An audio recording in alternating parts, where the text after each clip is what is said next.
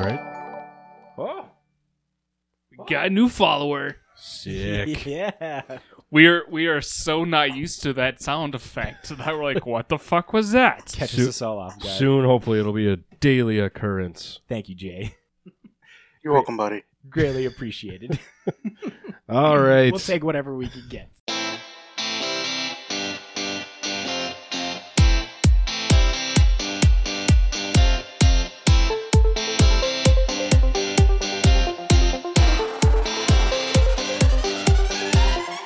Welcome to This Week in MTG with your host, Matt Olson, Danny Oakstead, and Big G.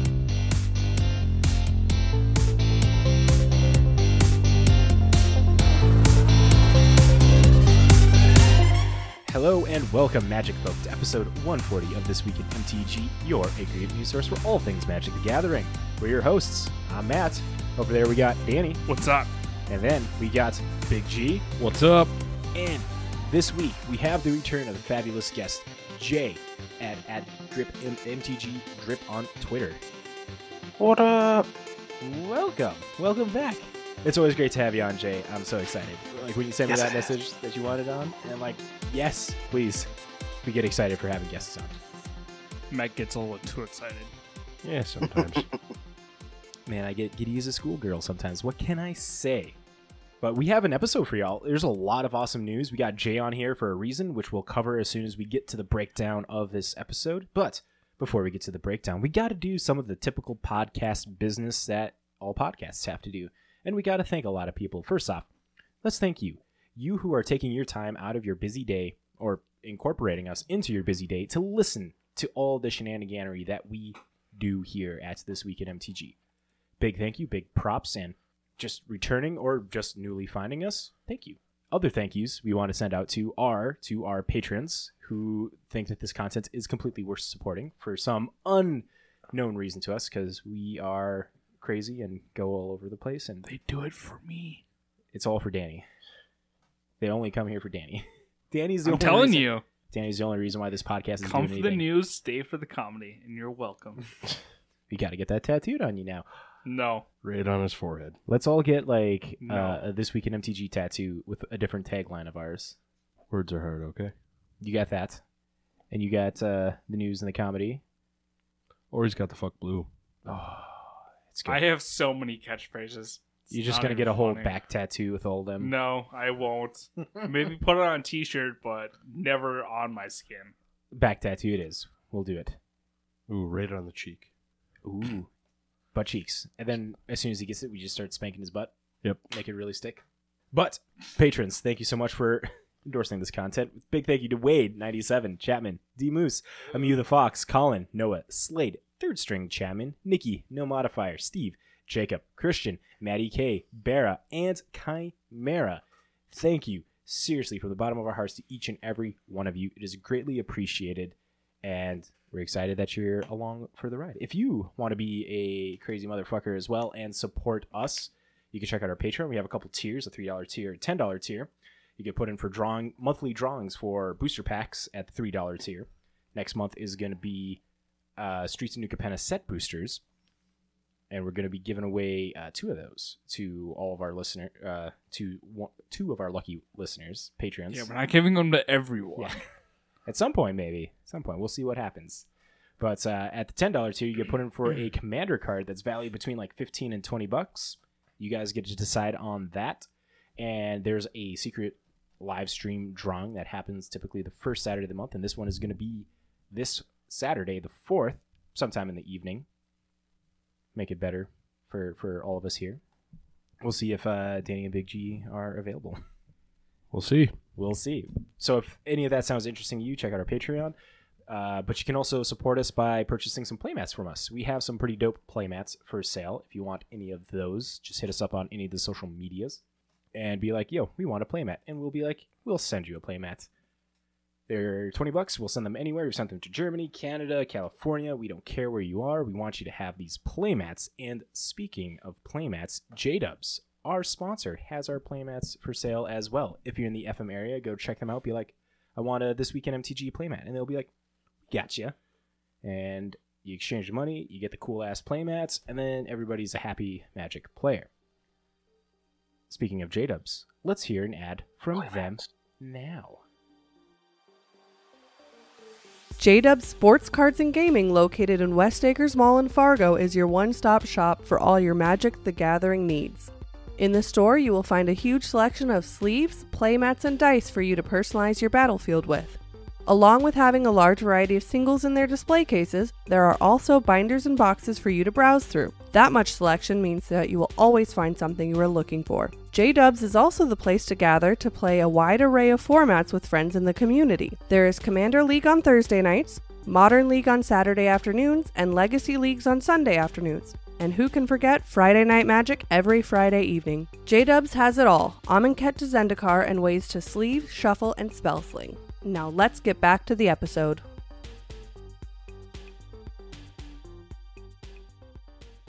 Thank you, J-Dubs, for supporting us. Now, let's go to the breakdown where we're going to lay out how this episode is going to go for all y'all.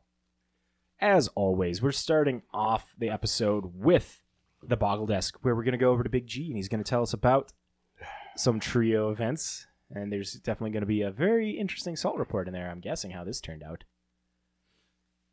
Yeah. Probably talk about a Pioneer Challenge, and then going to go to upcoming events of Command Fest Richmond. From there, we're going to get to the reason why Jay is here. Jay is going to take over the podcast and talk about the do's and don'ts of returning to REL comp events. Or comp REL events. I said that backwards. I apologize for all those people now shouting at their headphones because I fucked up like that. Yeah, it sounds about right. Sounds about right. And we're going to be taking questions from there. So if you're in the chat live, or we'll double check Twitter and stuff here when we get to that point, and Jay will be answering your questions. From there, Danny's going to give us a Blogatog. After Blogatalks, we're going to talk about some arena updates, alchemy inclusions, WPN site, Beetle and Grim, Baldur's Gate, and then we're going to close out with the Conjured Currency section, and then y'all can go home as per usual for our podcast. All right. Oh, Got a new follower. Sick. yeah. We are so not used to that sound effect that we're like, what the fuck was that? Catches us all off guard. Soon, hopefully, it'll be a daily occurrence. Thank you, Jay. You're welcome, buddy. Greatly appreciated. All right. We'll take whatever we can get. All right, here we go. Some event results, because the only event we talked about last week as far as upcoming events were the J-Dub Trios. The Salt report, the Sugar report, and the event results are all going to go together.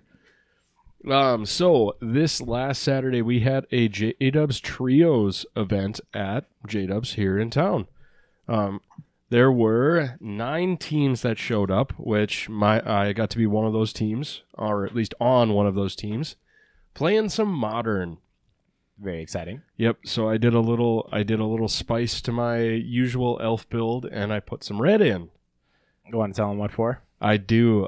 So nothing in the main board. It was all sideboard trickery. You didn't even say this part when you said red. Here, I was expecting it straight up to be in the main board. Nope. It's I only put the red sources in for the sideboard trickery, and that was all because I felt like I was going to see a lot of Cascade and a lot of Tron. Which I did. So I threw in some sideboard tech of the Blood Moon and Magus of the Moon variety. Nice. All in an elf ball deck here. All in an elf ball deck, and it was really fun. So the Salt part of the report is round 1. I was going up against Mono Green Tron, and first round, if it would have got to me next turn, he would have been dead. But it's the inevitable 1 turn away from victory, and I get AIDS'd.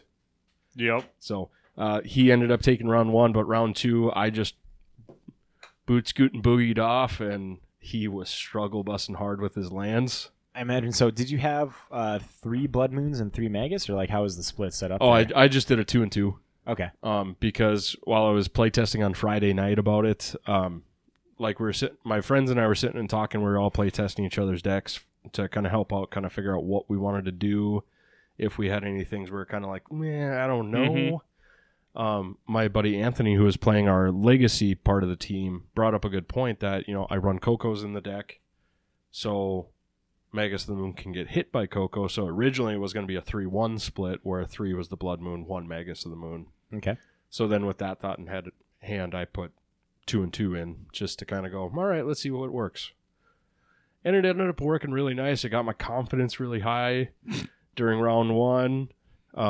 So round 1, game 2, had the Blood Moon and everything in hand, but didn't want to reveal it because I had him on the ropes. So it's like, I'm just going to beat the crap out of you and hope that you don't sideboard in anything against me. Right. Because for all I knew, he thought, oh, he put in Bloodbraid Elf. Yeah, for having red in an elf deck, yeah. Yeah. That makes sense.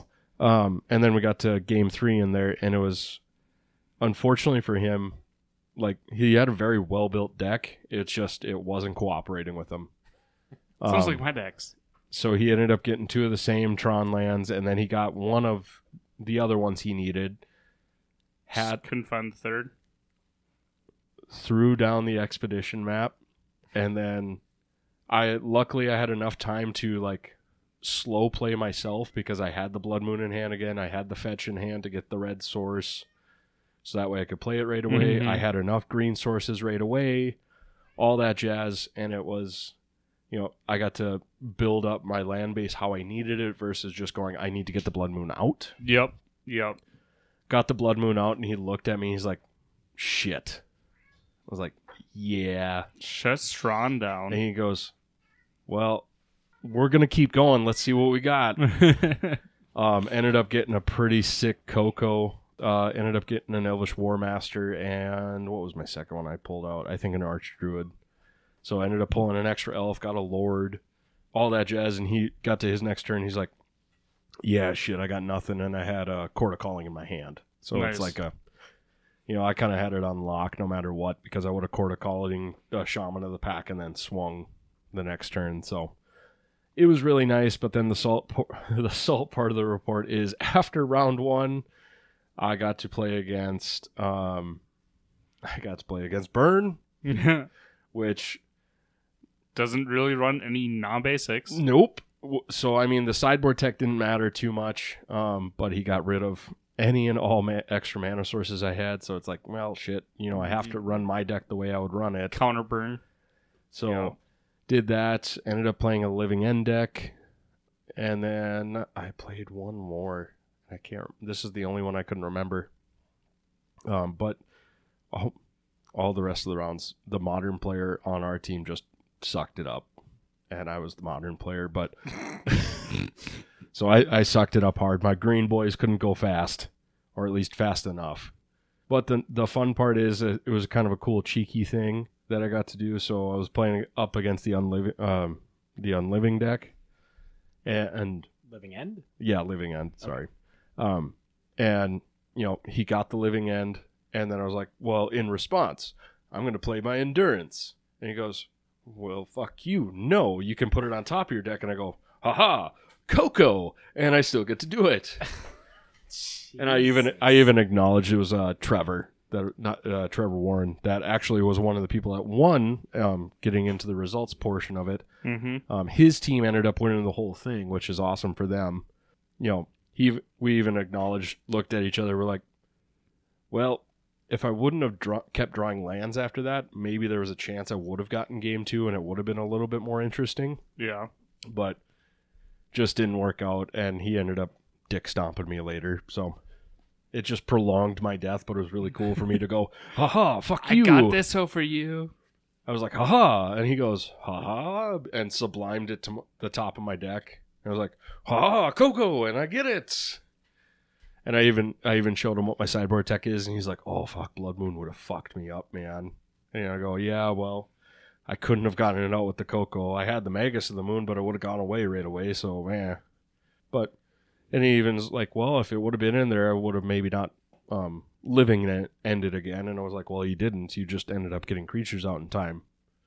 He's like, yeah, valid point. So, it was one of those things. My buddy Ben was playing our Pioneer leg, and he was doing Niv to Light, and he ended up doing really good. 3-1 with an asterisk next to it because round 4 we didn't play the full round out, but he was playing a control deck. So, but he found out that going up against Mono Blue Spirits was not a good matchup for his deck. Mono Blue No, it Switch has isn't. been pushing some good results. Yep, and I was talking with him like, well, I have all this stuff, and I think that was going to be my first Pioneer deck I get together for back in real life play. So, and then Anthony, our legacy player, was playing 8-cast, so he was getting Blastoise out and trying his best. But him and I have the same results, 3-1, which is unfortunate, but we had a lot of fun. We sat and talked about it a little bit in J-Dubs. We're like, we all had fun, and my takeaway from it is I had fun. I just wish my games would have gone a little bit longer.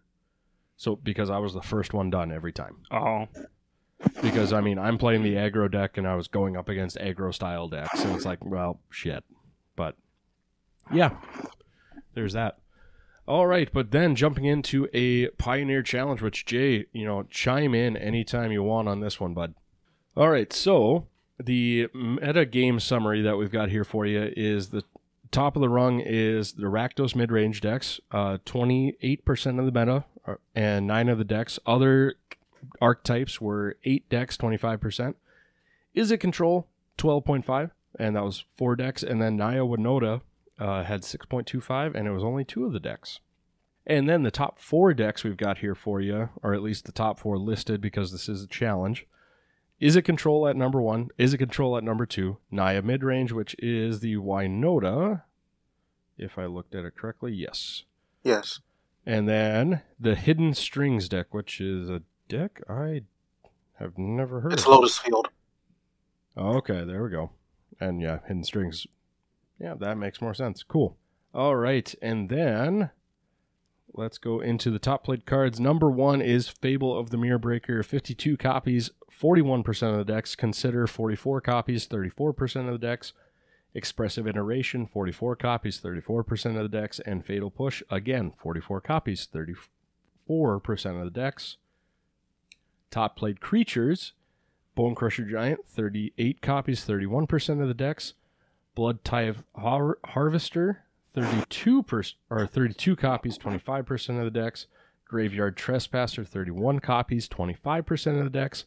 And Ledger Shredder, 27 copies, 22% of the decks. And the top 4 spells, we've already listed them. It is the Fable of the Mirror Breaker, Consider, Expressive Iteration, and Fatal Push again. So, very similar. It's looking like Pioneer is a little bit more spell focused rather than creature focused right now. So Jay, I've noticed this rise of this Boros midrange deck that just has Luminarch Aspirant and Bone Crusher Giants with Fable of the Mirror Breakers. Is this just kind of like specifically trying to attack a certain part of the Pioneer meta? Because I think it's the Sunscourge Champion. Like, that's a card that you just don't see getting played a lot. It's the Eternalized 4/1, and you gain life equal to its power and stuff. So it's just, where did this deck kind of like pop up out from? Because this is the first time that I've seen this style of list here. So it's not really the first time that I've seen this type of list before.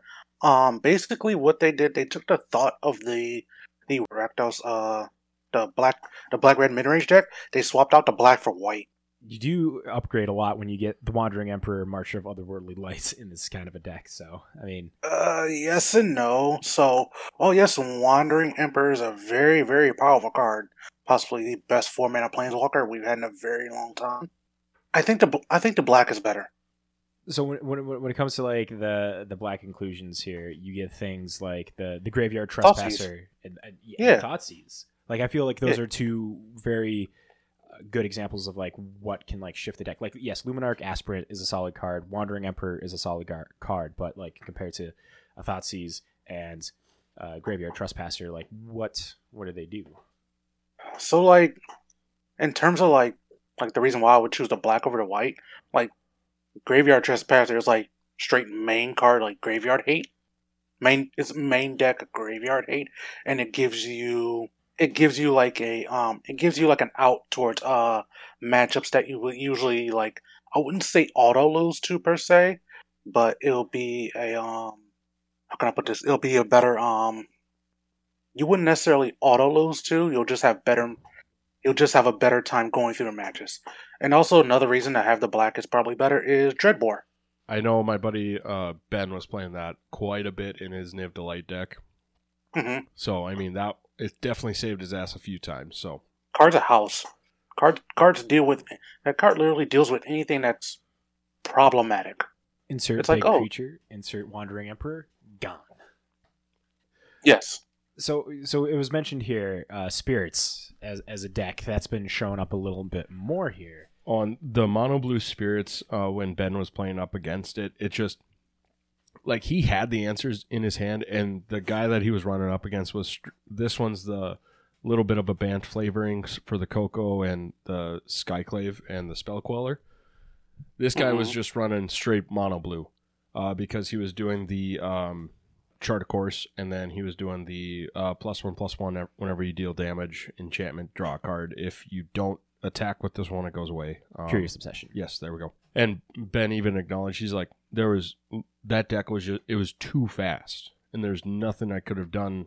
You know, he even acknowledged, he's like, I did a misplay, and that maybe would have done something, but he's like, I don't know if it would have won me. It would have maybe just prolonged it a little bit. So, but yeah, Mono Blue Spirits was, you know, doing some face, at least, you know, at the J-Dubs event. So, I'm a fan of that deck, well, now look at but I also hate it. fan of it and then hate playing against it. Yep. Yeah, I get that a lot. Like, the Living End deck, I like the idea behind it in the modern scene, but I hated playing against it because wasn't too much I could do. Oh, Crashing Footfalls. That was the other deck I played against. There we go. Jesus. Sorry. Minor interruption, but It's all good. We got there. I got the 4 decks I played against.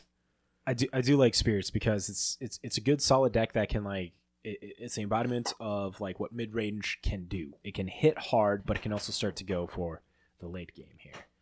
And it's definitely a deck on the cheaper end of things, and a deck that I know I personally have, like, I don't know, probably 80% of these cards. Well, when I was talking with the guys after, I was like, this is one I'm gonna do, and it was strictly because I wanted to do it in modern. I've got all the pieces already set aside, so all I got to do is throw it in sleeves and it's done. Crazy thing is you could just choose your flavor and stuff. Like, if you do go for the mono blue, it's like you got the Curious Obsession route that you go. But if you do Bants, you're just kind of like strictly sticking to Cocoa and Lords. Yep. Which, I mean, either way would be a lot of fun, and I could probably do the Curious Obsession in there as well, but It depends on how much you're okay Yeah. with, like, getting a miss on a Cocoa there then, I guess. But well, and it could, for me, honestly, like, with that list that you're looking at right now, the only spell is Cocoa. The only other one I'd add in is the Curious Obsession. So this is the 13th place in the challenge. 12th place in the challenge here. So, but yeah. Well, why don't we jump into an upcoming event real quick, and then we can get to Jay's do and do nots of returning to paper play.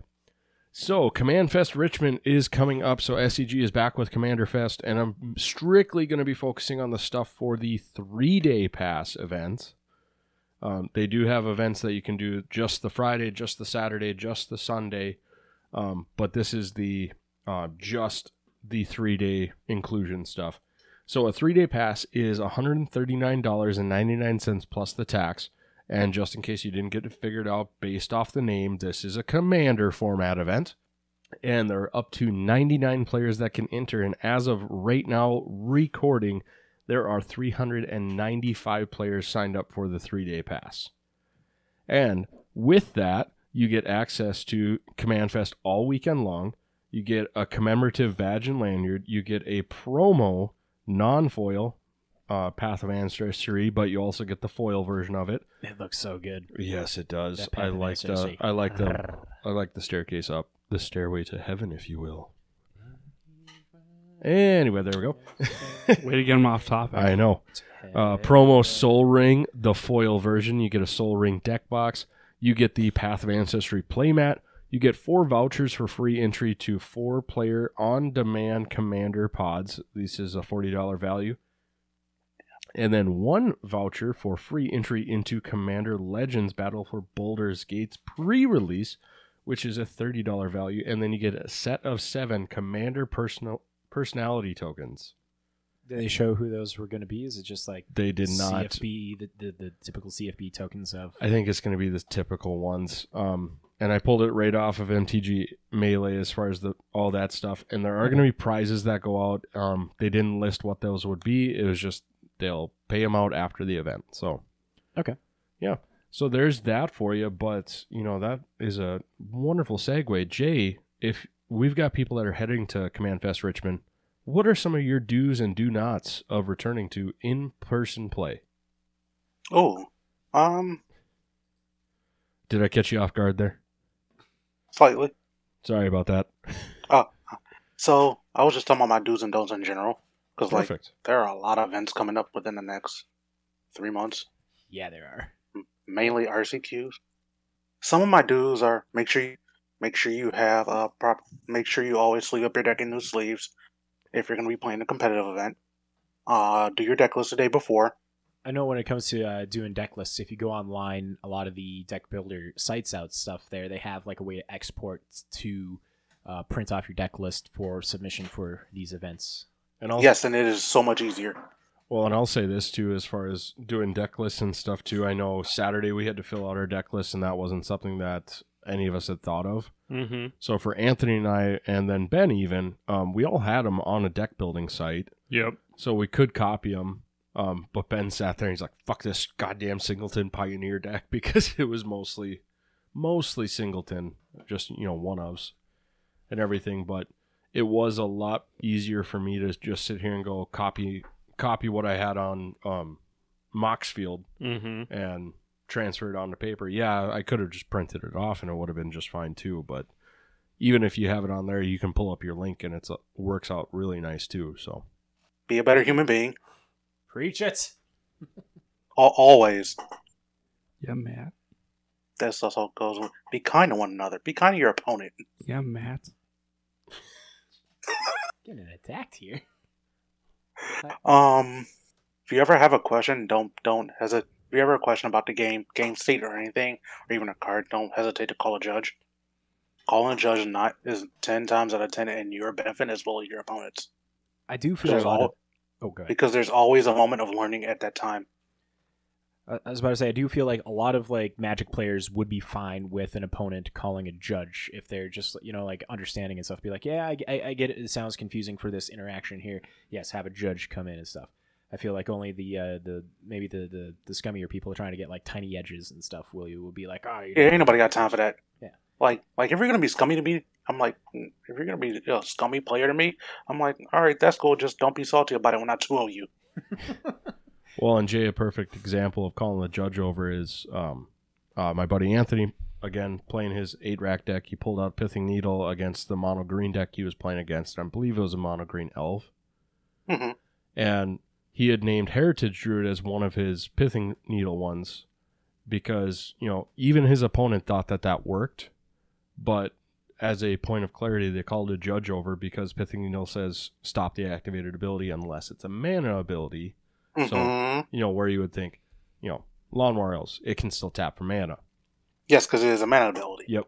Whereas Heritage Druid, it says tap 3 untapped elves, add 3 green mana. So the text is worded not in the way that you would go, yes, that's a mana ability right away. Yep. That is an activated ability.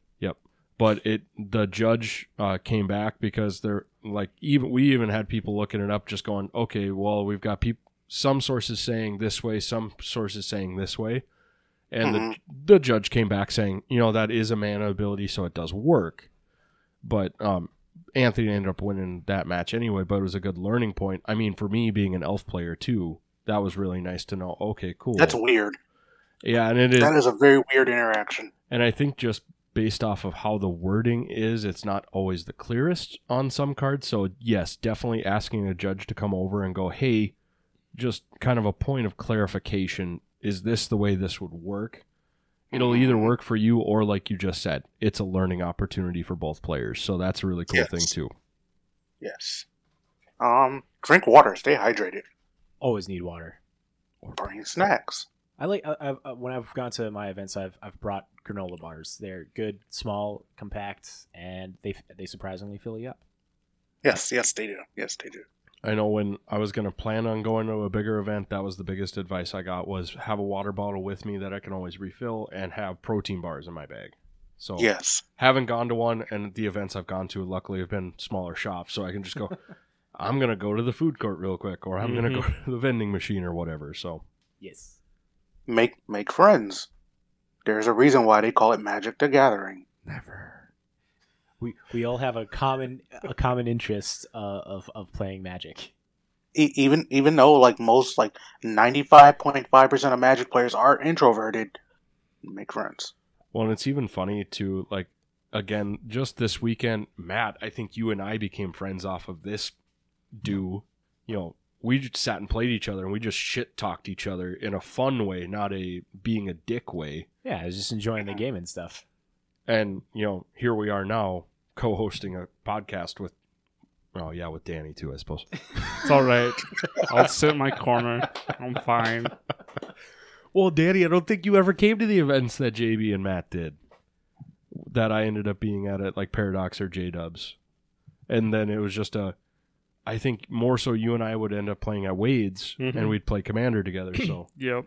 it's the same thing. Like That's the thing, though. I never really played Standard, Legacy, or Modern. Like, I got into Modern for a little bit, but never had time to do it, so... But it's surprising the friends you will make and how long those friendships will last. Like, heck, our kids might end up hanging out. I would assume they will, based off of how much time we spend together. Our kids are going to hate each other. No, I think our kids are going to hate dads. Like, Yeah. oh, jeez, Dad, they're going to inhabit our wives' personalities when it comes to this. Please, no. My wife is an extreme introvert. Just their reactions towards us. Oh, it's Monday. Dad's got to go to the podcast. Speaking of that, my wife completely forgot it was Monday and that I do podcasts on Monday. She's like, "You're giving our daughter a bath." It's like, I'm leaving in like 5 minutes, right? She's like, "What?" Yeah, it's Monday. Podcast. She looked at me like, "Oh." Well, speaking of that, Fuck. too, like, I had Ben and Anthony over Friday night, and so for those of you who don't know, I'm a teacher, so last week was our last day was on Thursday. Yep. So a lot of teachers generally go out and kind of do some form of a celebration. Celebration. Oh, yeah, we get drunk off our ass. And we still, generally speaking, too, we have to show up on Friday and, like, clean up our rooms, make sure grades are all done. So, like, we joked around, some of, like, the 20-something-year-old teachers end up showing up with, like, sunglasses on, and they are just looking worse for wear, where some of us that are more experienced and In the alcohol. know how to do a Adventures. recovery and make sure we know how to function the next day, walking in with our coffee going, heck yeah, let's go. I already had most of my stuff done, so I'm okay showing up an hour late. I sat there, I think it was Wednesday before we had gone to anything. She's like, wait a minute, you're going to have Ben and Anthony over? Don't we have to go to this retirement party for one of these teachers and then go to the end of the year parties for both of our schools? It's like, yeah, babe, that's on Thursday. Well, aren't you saying they're coming on Thursday? No, babe, Friday. Wait a minute, it's not Friday? We're not, all that stuff isn't on Friday? No, that stuff's on Thursday, and then the boys are coming over Friday. Oh, fuck. So, yeah, misplacing the days is a real thing. Yep. Happens to the best of us. All right, Jay. Again, sorry to cut you off. Bringing snacks was the last one. Or no, making friendships was the last one. There we go. Yeah, making friendships is the last one. We don't do those things. Bring pen and paper. Very much Bring so. dice. For all those Bring phone numbers. tokens. Get so many cool tokens that you could bring. Yeah, bring tokens.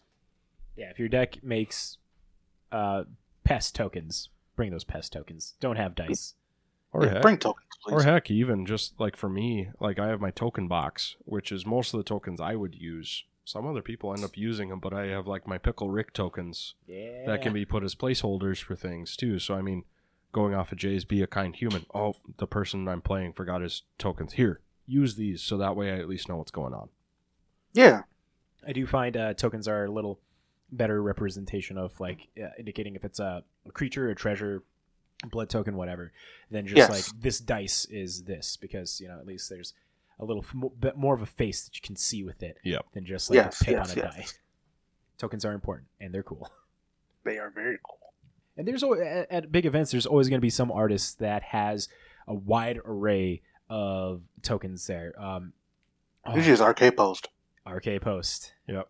He's at like almost everyone. He is like Magic artist incarnate. He's just like a fixture of traveling around, being like, He is a fixture of your local TCG convention. Jay, on the topic of tokens, what is the, like, if you've gone to a bigger event, what is the coolest token you have picked up? Oh, that's a good question because I don't usually pick up many tokens. they gotta be fire tokens for Jay to pick him up with Right. his MTG drip going on. I'm very curious about this now. Usually it's like pick up like small tokens like a human or an angel token or something like that. Lately, I've been picking up like tokens in like foreign languages. Okay. So like recently, I picked up a Teferi Hero Dominaria emblem in Japanese. Ooh, that's clean. That's good. I picked up the samurai tokens for the Wandering Emperor in Japanese. Definitely In gonna foil. do those. Oh, in foil. They had those in foil? Was that Yes. they come in the collector boosters, right? The foil ones. They do come in foil. Okay. What else did I pick up? Do I you think go? that was up. Do you go out and like What? pick up artists tokens, like their altars? Sometimes I do. Like if I have like nothing to do like in between the rounds, or like if I just so happen to scrub out there, it's like, all right, I'll go pick up stuff, and usually I'll hit the artist boost and see what tokens they got. Well, while you were talking, I was whipping out. Like I had mentioned, I have yet to be to a bigger event. So when I have people go, they ask me, what do you want? And so Ken Meyer Jr. is one of my favorite ones. He does like pop culture ones, and so Mhm. I'll send you a picture of these, and I'll just take a picture so Matt can post them up. But like my clue token is the dude from The Big Lebowski. Yeah. Mhm. Energy token is the red Mighty Morphin Power Ranger. Fucking right. That's dope. My construct token is Iron Man, They look really good. and Okay. the one that I honestly like for me I love the most is the Black Knight from Monty Python ally token, and he's got his arms and legs all got off. Tis but a flesh wound. It's so good. Oh my god. That's pretty good. Pretty sure anyone under the age of 18 won't get that reference. You know what? I'll make him watch the dang movie. It's such a good movie. It's on Netflix. It is. It is on that. Who watches Netflix nowadays? They're going That's down a- in popularity. that is a hard true. People thing. are losing their passwords. Yep. But then like I had brought up, I have Pickle Rick ones from Inked In. So those are fun. They're blank ones, so they can be used for whatever. But this last one that I had friends go to, and it is an RK Post. He does good ones. Yep. I had made the Coma Serpent deck for Commander, so they picked me up Gyarados Serpent tokens. Nice. Mhm. And like they're just, it's badass. So like the artist ones are definitely ones to go check out. I got an RK Post Eldrazi, and it's not like spelled Eldrazi. It's like L.Drazi is how it is, and it's with RK Post's twist on the art there. It looks really good. Yeah. Get your tokens, folks. Jay, Yes. I apologize. We keep side tangenting in the middle of yours. And it wasn't even my fault. It was all Danny's fault. He didn't Fuck stop you us. guys. I don't know. I think we gotta like point the real finger here at Big G. I'm sorry, Jay's talking things, and I just got done playing an event. So Both are just fangirling. Yes. how are you not at this point? MTG Drip is here with us. I'm letting him get through his stuff. I'm being considerate. Considerate. I think I hear through our headphones Jay blushing right now. I'm just laughing. Okay. But thank you very much. Some of the don'ts of Comp REL is don't be a scummy player, don't be a cheater. Don't show up with terrible sleeves. Oh, what else are some of the don'ts? Don't show up late. Timeliness is important. Yeah, timeless is very important. I think the typical is it 10 minutes if you're It's 5 and 10. It's 0 and 10. 0 and 10. Okay, Yep, 0 and 10. and then you get a loss. Yep. So be timely. Yes. Oh, here's an interesting one. Because RCQs are coming up, here's a don't that's pretty interesting. Always make sure to check out the store before you go, because it's kind of so like these RCQs. I kind of view them like PPTQ season. Remember how PPTQ season went when everyone and their mother was hosting a store, Yes.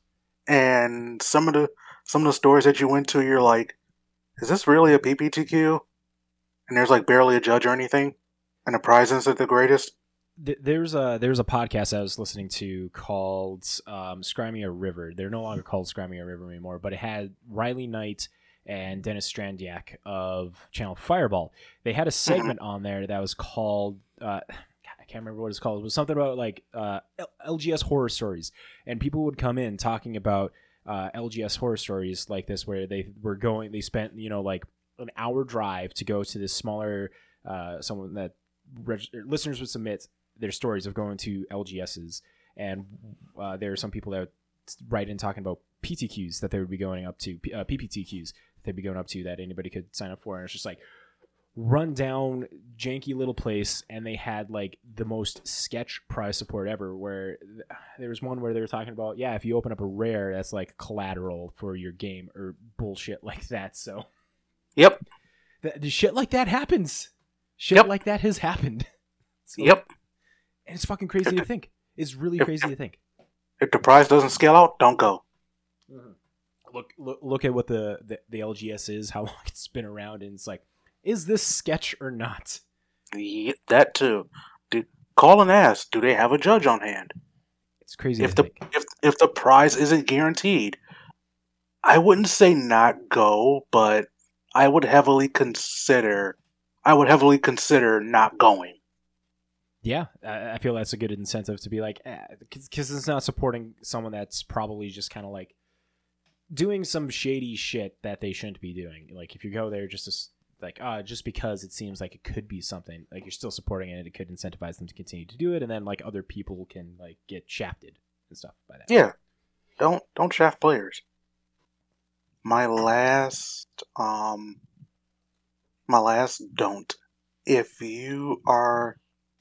you're going to borrow cards, don't steal them. Just return them to people. Right? Makes you a scummy person if you try and do that, man. Yeah, don't sell people's cards either. The fact that people are nice enough to let you borrow a card just to play in an event is really nice. Don't break an entire deck for that matter. That too. Don't break that trust with that person. Yeah, don't do that. Because they're like really badass for doing that. We got a player in our local meta that likes to borrow decks, and he's really good with it. Mm-hmm. I see Big G's face there, turning a little bit. No comment. He's a younger guy. He doesn't have a huge card selection, so he likes to borrow decks and stuff. But he's good about it, in my experiences. He's courteous on returning them, but the hard part for me is like borrowing cards is one thing, borrowing a whole deck is a different thing.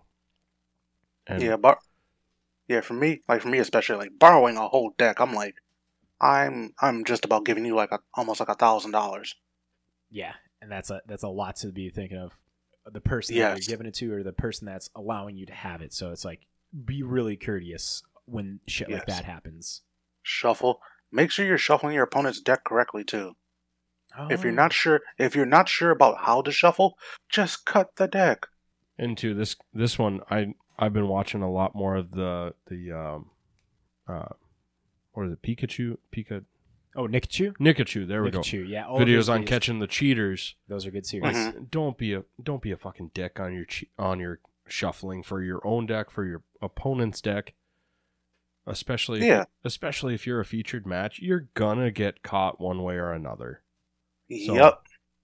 But yeah, definitely if you don't know how to shuffle, like Jay said, just cut the deck. Yeah. Also, if you don't know how to shuffle, just again cut the deck. The reason why, you may end up ruining someone's cards. Not everyone double sleeves their decks. It's very true. I swear to God, I see people fucking do the shuffle and bridge thing. I'm just gonna be nope. Just give me my deck, please. I'll shuffle myself. I've told multiple people, like, please do not bridge my cards. Yeah, that's always a reasonable thing to ask of your opponent and stuff. Like the typical shuffle is like the Pharaoh shuffle, or if you're going to do that, And then worse is like you fuck up a sleeve, and then it's Yeah. like the sleeve gets fucked. But it's Or- better than bridging someone's Oh my deck. god! Especially like I can't. If I were to see someone in Legacy pop up and do a bridge, I don't care what deck you're playing. If it's not mono red burn, you've got value in that deck. What the fuck are you doing? So like, one of my decks is actually like completely Japanesed out, and as most people know, like Japanese card stock is different from American card stock. Yes. So I literally like someone like tried to bridge my deck, and I looked at him. I was like, please do not do that. It won't bend back properly. Oof. That's fucking scary as hell to like see someone that attempts to do that. I don't understand Yeah, why. I don't understand why people even think of bridge shuffling. I mean, regular cards, I get it. You bridge shuffle them. But Yeah, at that point too, Playing cards, yeah, go ahead with your 52 card playing deck. That's like But- a buck that you Yes. can pick up. But with shit, you can pick them up even cheaper. But for a deck that's worth anywhere between $100 to $100 to thousands. $2,000, why the fuck you bridging? Like, do you want someone to bridge your deck? And if you bridge your deck, you shouldn't be playing. Well, honestly, those people that bridge decks are honestly the people that show up without sleeves. Sometimes it seems like too. It's like, oh hey, how's it going? What the fuck are you doing? Don't. I need to call CPS Card Protective Services. Can I call a judge on your shuffling, please? CPS Card Protective Service. What have you done to them? And you just cradle the deck. He won't hurt you anymore. My favorite thing to do was when we were playing with JB a lot is I did it only to my cards, but it was funny to see JB's reaction when I would bridge shuffle my cards. I never did it to his, but it was only mine. He would look at me and be like, "You're a monster. You know what you're doing to your cards?" I'm like, "Does it make you squirm, JB?" Like at reactions that from some point too, people. Jay, maybe what you need to do on like your foil or your completely Japanesed out deck is make custom sleeves that say, "Don't bridge shuffle my deck." Oh no, I don't feel like doing that. That takes too much time. That means that means I have to spend money on custom sleeves, and custom sleeves are shit. Valid point. That's true. Want to go? Unless you get them from Dragon Shield. Dragon Shield sleeves are solid. I do like Dragon Shield sleeves. We've been talking about getting some this week in MTG sleeves at some point. Oh, there's a last don't I want to talk about, Give it but to it's us. a pretty interesting one. Don't listen to us for any advice. Or at least don't listen to Matt.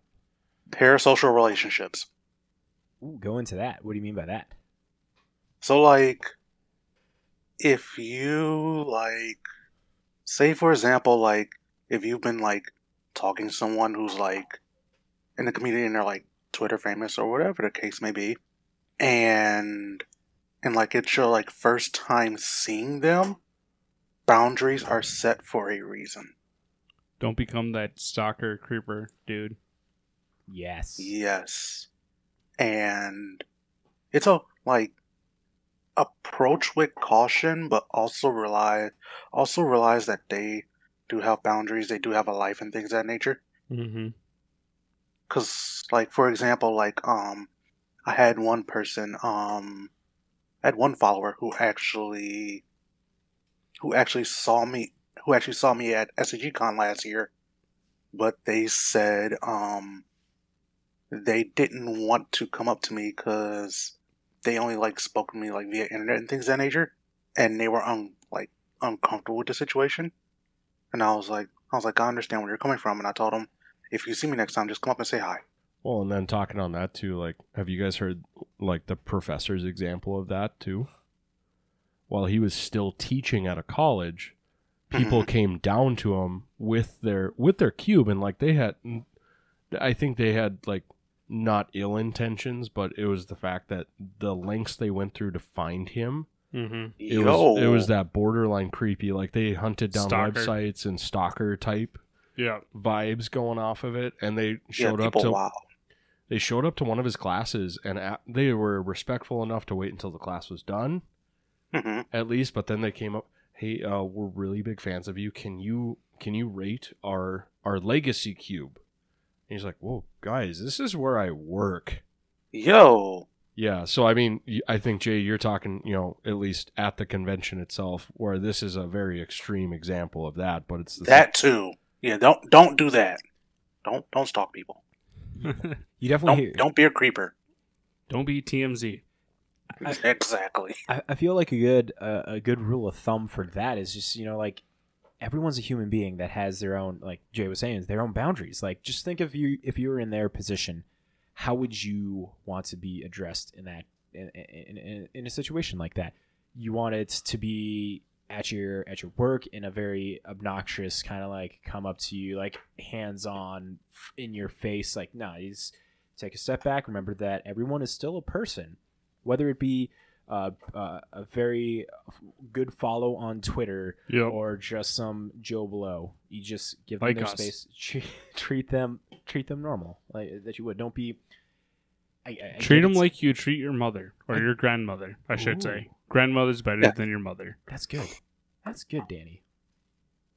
I'm here for the side info, whatever comments, whatever you want to call The it. side tangents. I'm not here for the side tangents. That's all been you guys. I would never Today, berate yeah. my grandma. That is for sure. So Yeah, that's usually the one person you'd never degrade. So always treat everyone that you follow, either on Twitch, Twitter, Facebook, anywheres. Treat them like your grandma. Give them space. insert the golden rule here. You like Jay said, come up and say hi, and then leave. Have a conversation, but don't follow them. Don't be a shadow. Don't be a creeper. Yeah, because Jay, hypothetically, Yeah. that follower that expressed their concern about coming up to you, if they would have came up to you and said hi, would you? I'm guessing you might have had like a little bit of a conversation, kind of a hey, thanks for being a follower, thanks for coming saying hi type of thing. Yeah, I wouldn't have mind. I wouldn't have minded at all. But then again, also like some people are actually different, Mm-hmm. Very much so. and this is actually like my first time actually like having this type of having more people know me than usual. Yeah, the little bit of more of a fame shock Yeah, rather than, oh hey, I know you from the LGS. Yeah. It's like, Yeah. hey, this person, I've never met this person, but this person's following me for years now.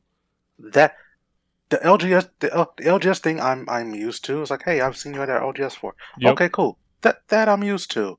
What I'm not used to is, hey, I follow you. What? Yeah, exactly. Sweet, thank you. Context, please. How do you follow me? It was or like, hey, I follow your page on Twitter. All right, cool, thank you. Yeah. I don't know. It seems like a lot of, I guess I'm just thinking like Thalia Vess, for example, who's huge on Twitter, Twitch, Twitter, Yep. all formats. Yeah, big Um, MTG content creator. Yep. She had a booth, was it the Las Vegas convention?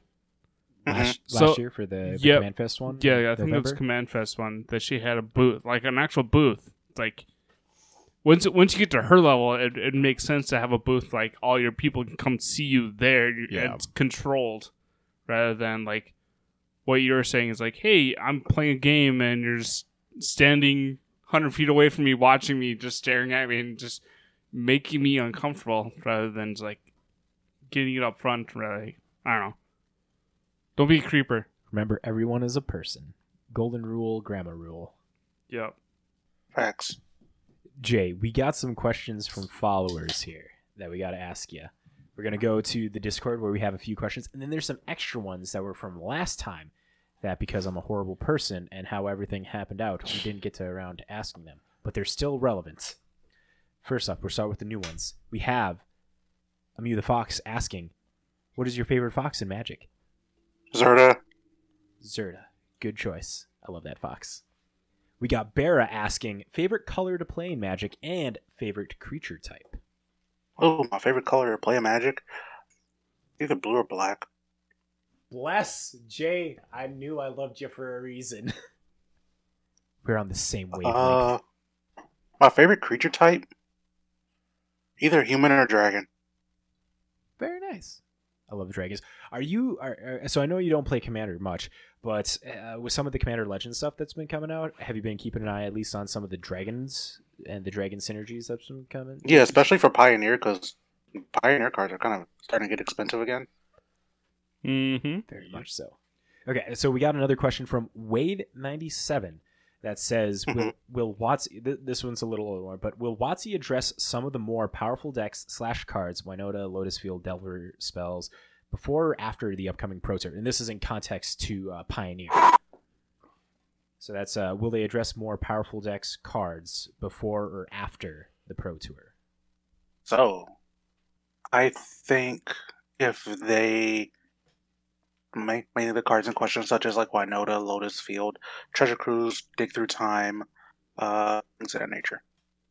If they want a more diverse and also fun to watch Pro Tour, I think the cards they probably should hit is Wynota, Lotus Field.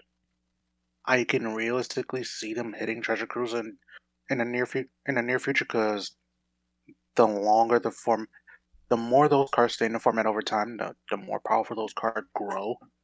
Very much so. There's just going to be more cheaper spells that fill your graveyard. That'll then just make all those delve spells just exponentially just more powerful. Just like easier to cast them, get into a potential closer modern level. So the issue is also like Wynota. Like Wynota isn't necessarily like super consistent in terms of turn like 3 consistent. It's just that when it happens, it's a very unfun thing. It gives the shit indestructible. It makes it hard to interact with after that. After they hit the yes, battlefield. it reminds me of like Twin. It reminds me of Twin. Yeah, both being extremely hard to interact with, and kind of when it goes off, it's like the end of the match has been determined at this point. Yeah, it's like 9 times out of 10 your opponent's going to hit something.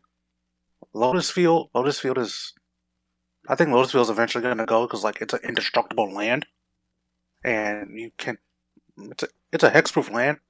You can't kill it. Yeah, they don't have like good land. They stay away from like land sweepers and standard premier sets and stuff now, and it's like it's all target land. So yeah, like Field Run, it's a target land. It's not a land sweeper.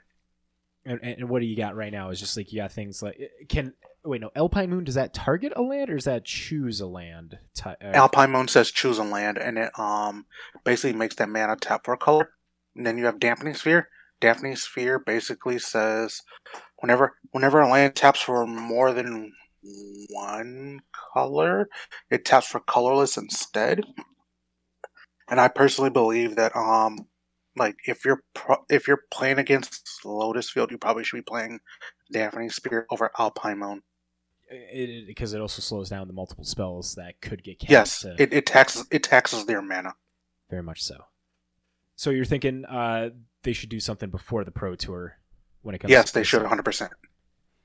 We all know they won't. They'll probably never know. They'll probably wait one cycle of the Pro Tour and go, you know what, we're seeing a little bit too much of this. I'm assuming they're gonna wait for the first big like convention to happen. That's DreamHack in Atlanta. And once that goes, once that goes through, they'll look at it.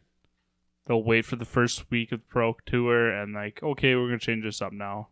I don't know. I really want them to hit it before the Pro Tour. Easily, they'll have time because they haven't officially announced a date for the Pro Tour yet, aside from saying that early 2023. So between now and then, like I feel there's plenty of time for them to make bans and stuff. Like they already gone out on Explorer. I guess maybe this is we talked about this 2 weeks ago when they made the Explorer ban for Wynota.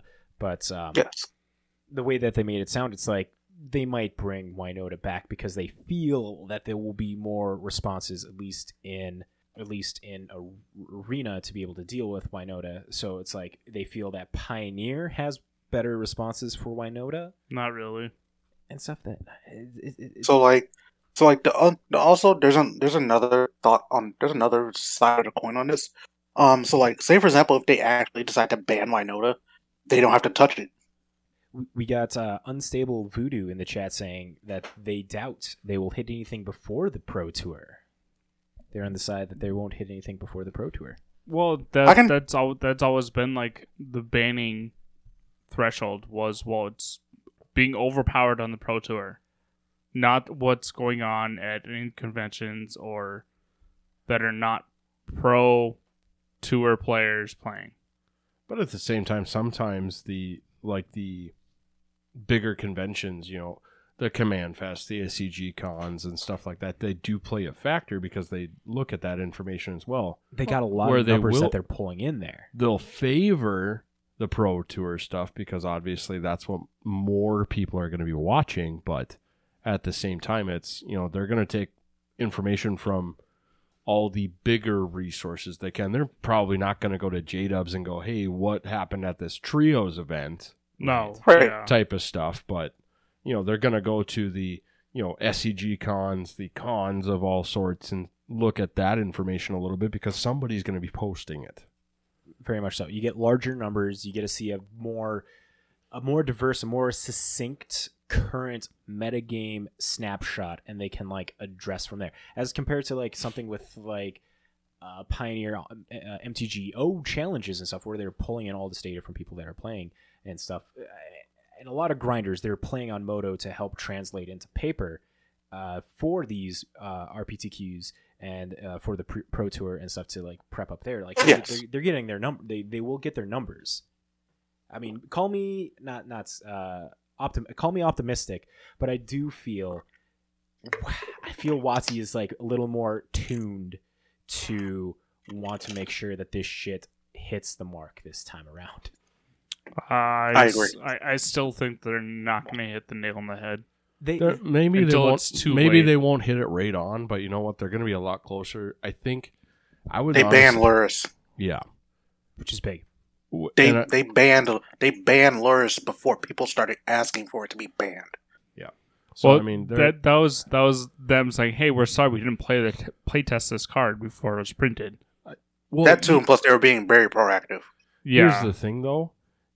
They essentially they fixed that whole we didn't play test it thing with the companion change, true. whereas then Luris really there were some decks that definitely it was a vital piece, Yep, but then at the same time there were decks that just played it to play it. yep.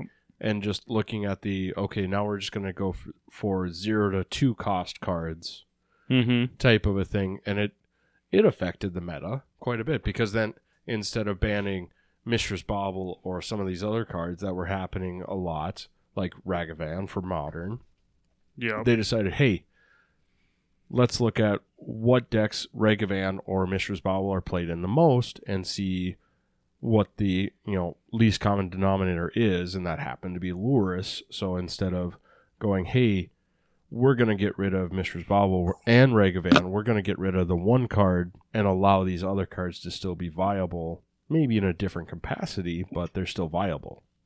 Well, yeah, that makes sense, but it's just one of those things where you have 40% of the decks being based off of one card. But I mean, Already, that everyone knows everyone's going to base it off this one card, so everyone's deck's based off this one card, or their sideboards are. yeah.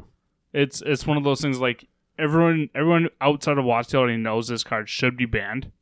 But I mean, here's another point for you to think of too. It's something that I ran into because it was out of the 9 teams, I think there were at least 3 Modern players that were playing Cascade style decks. Mm-hmm. Then why isn't WotC doing something to address the Cascade stuff? True. I feel that there's definitely a certain threshold that WotC has to feel or see is getting crossed. Tibble's trickery. I feel could be a good case study of what the line is in the sand that needs to get crossed. Well, it's what was the percentage? Wasn't it 55% of the decks have to be playing this card consistently before they even look at it? Any decks that have a 60% win rate. Oh, yeah, I think that's what is, it was, yeah. On Moto challenges is what they have gone in the past. At least announcing in their banning articles, this deck has had a win rate of 60%. Yeah. Or it's Mhm. I can't remember the exact number that they said of in the meta share. Jay, do you remember that off the top of your head? If they said a certain number of meta share for a certain card? Not offhand. But I do feel that they have they have said in the past of MetaShare. I feel their big one was Inverter of Truth, where they mentioned the MetaShare, Yeah. how that one in Pioneer was a significant MetaShare. I can't remember the number, but they do have. I think it was 60%. It's because 60% for win rate, but I don't know if it was MetaShare. no, and I think MetaShare was then. I think it was 40%. It was that weird where it kind of worked out to be like an equal 100%. Okay. So I think it was like 60% of win rate, but then 40% of the MetaShare. But those are like the guaranteed Yep. lines in the sand WotC has for these cards. Whereas some of these cards, like we've mentioned, like Lurrus being banned, I think it was at a 60-40 Yep. with those respective viewpoints too, where, you know what, maybe Lurrus style decks were different because you had the Lurrus Jund, you had Lurrus, Yep. Artificer decks and stuff like that. So Yes. it was all just a little bit different, but Lurrus was the common denominator of this is affecting the meta in a big way. Yep. Because, and I'm sure WotC's thinking about it too, is, okay, cool, people are buying, jumping into the secondary market conversation. Instead of people buying, packs and sealed product and stuff like that, or stuff from us, they're waiting until things get open and they're buying all the lower mana value stuff. But yeah. We got Unstable Voodoo saying pretty close to us, along the lines of 60% win rate and 30% of a MetaShare. Okay, there we go. Thank you for that, Hell yeah. Unstable Voodoo. Jay, But- we have another question here for you as well. Sure. Okay, we got No Modifier asking, along the lines of Explorer, do you feel the Explorer announcement / launch was a miss with the absence of any new cards, like getting new cards added injected into the format? Should WotC have made Pioneer Challenger decks available, including the cards not currently available in Arena, like giving like the QR codes for the Challenger decks that they just released for Pioneer to be able to put onto Arena? This one's a little bit more tricky because number one, they have to code all of that, which is a lot of cards. I think for the moment that we were in, for the moment that we are in right now, I think Explorer is a fine gateway to Pioneer. It was perfectly fine. Okay. Well, there we go. Okay, Jay. Before we move on to the next part, me being a horrible introducer of people to the podcast, we didn't get your spiel at the beginning. Jay, who are you to new listeners? Where can we find you? Who are you? What do you do online? What all that jazz? I post dope cards. Sometimes write articles, sometimes deck list, and I share my adventures in Magic together. You got articles on playing Pioneer right now, correct? Not at the current moment. You were just were you just getting partnered with them as they were starting to go? Yes. How is that working? Okay, so there could be stuff coming with you there in the future. Yes. Very exciting. If everything works out the way it should, then yes, there should be stuff coming soon. Definitely got to make sure to follow Jay over at MTG Drip on Twitter. Yes. If you're Always. if you're listening to us, you should be following Jay because Jay makes better content than we do. And Instagram. And Instagram. You have an Instagram now too, Jay. Yes, I have an Instagram at MTG Drip. Oh, very good. Oh, and also, I am one of the. I have picked this up. Jay also has a dope ass playmat Oh, as yeah. well. MTG Drip. The shit looks so good. It's a beautiful blue. Yeah, the Are you talking about it over at Ink Gaming? yes, over at Yes. Gaming. That playmat is solid. I play with it a lot still. And Yes, I love that playmat so much. I'll have you know, I played with her this week in MTG playmat the whole weekend. So You did? Wait, did you just say you played with that playmat the whole weekend? yeah, I played with our playmat all weekend to kind of Oh, okay. to kind of Aw. prompt conversation and stuff like that. So, and I had cards. I did hand out a few of our QR codes, so maybe we'll get a few new people. Who knows? Dope. Hey, we need to get more of those. we do. But Jay, Buy my playmat. yes, it's worth it. It's so good. Me as a blue player loves the fact that it's like good blues. Fuck. one thing I need to start doing, and I've realized this too, especially when Jay, I don't know at home if you've got your kind of Magic set up where you do all your Magic stuff. I don't. I have a desk. Okay, so my desk downstairs, and maybe one of these times now with our no modifier editions, I got that hung up today. Nice. I need to kind of figure out a good way to lay out playmats across the way, because they act as very good. I don't need a mouse pads, but then when I'm storing cards and everything too, like right now I'm in the middle of sorting through mine and Danny's collections as far as the stuff, because have we done more of the teaser at all for this week is going to get there should hopefully be a launch of information this week. Perfect. Good job. So we've got something in the barrel right now that there's a reason I am very diligent on sorting through our cards. One, so that way, we can go, hey, you know what? Put these ones in this pile, put these ones in this pile. Yep. We've got our rationale for rhyme and reason and all that. So trying to get all that done has been an interesting thing. But right now, I've got plethora of cards on my desk, and I'm very glad I have playmats.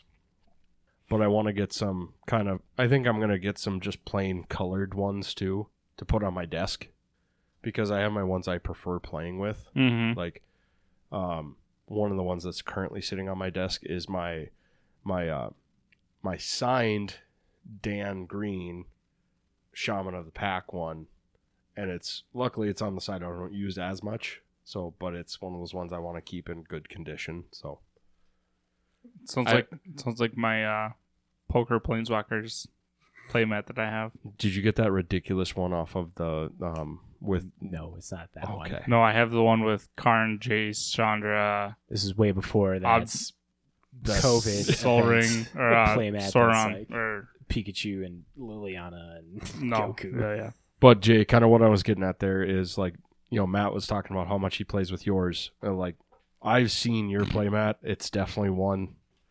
Get your mind out of the goddamn gutter, Danny. This is a wholesome podcast. It drips. This is a wholesome podcast that children listen to. Is it really a podcast that children listen to? Yeah, let's be honest. We're marked as explicit. Exactly. Let's be honest here. We don't mention that shit. I will use the line I use at my bartending job. Watch the fucking language. This is a goddamn family establishment here. We're not. This clearly is not.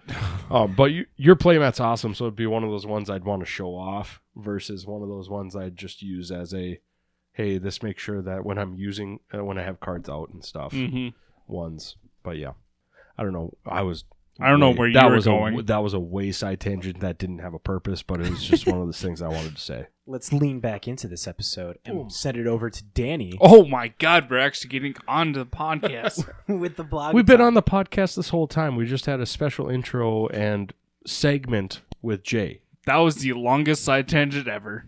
Best side tangent. Best side. I'm with Matt on this one. I'm not saying it was bad. I'm just saying that was the longest side tangent that we've had. Get to the Blogatogs. Give me a second. 1, 2. You guys good? Yeah, we're good. Okay. It's just that inevitable giving Danny shit the whole time thing. Yeah, whatever. So this first blog talk this week, I actually have two of them. Comes from Fan Harmonicon. Asks, does the existence of variants of partner like Friends Forever eliminate the possibilities of printing any new legends with generic partner? Mark replies back, the reason you're seeing things like partner with Friends Forever and background is we don't think we can make any more generic partner cards. Huh. So it's like, okay, well, with the add of background for the new Baldur's Gate, well, I don't think I've ever seen Friends Forever. I can remember what set that was from. The Friends Forever, it stems from the Secret Lair Stranger Things. Okay, that would make sense. But then at the same time, like, them kind of making a little bit more pigeonholed ones, too, because, like, background is, and we'll get into it here, too, is a little bit more defining as to what you can use with that, just like Friends Forever, where you can only partner with another card that has Friends Forever. Yep. Well, it seems like background, I guess the easiest way to understand that or simplify it is it's a partner companion. Yeah. Whereas it's there, but you can't technically cast it until you have. Well, it's kind of it's a little bit like Oathbreaker, where you have your commander and your signature spell, and you can't do your signature spell until you have the commander out. Yep, so. exactly. I mean, that's definitely a good way to think about it too. So, but anyway, our next one is coming from Honor Basquet. You got me. Q's, those are the tricky ones, I tell you. I bet it's French. Anyway, they asked, in EDH, Cut a Deal is basically draw 3 cards for 3 mana, which is a very mana effective. Mono blue can even draw 3 cards for 3 mana unconditionally. And Cut a Deal fundamentally contradicts the mono white draw 1 additional card per turn rule. It also isn't giving the opponent the same number of cards like Secret, Rendezvous. I don't see how this isn't a color pie break, and it feels like Magic broke a very clear line between parts of the player base loudly complained. What gives? And the long response from Mark.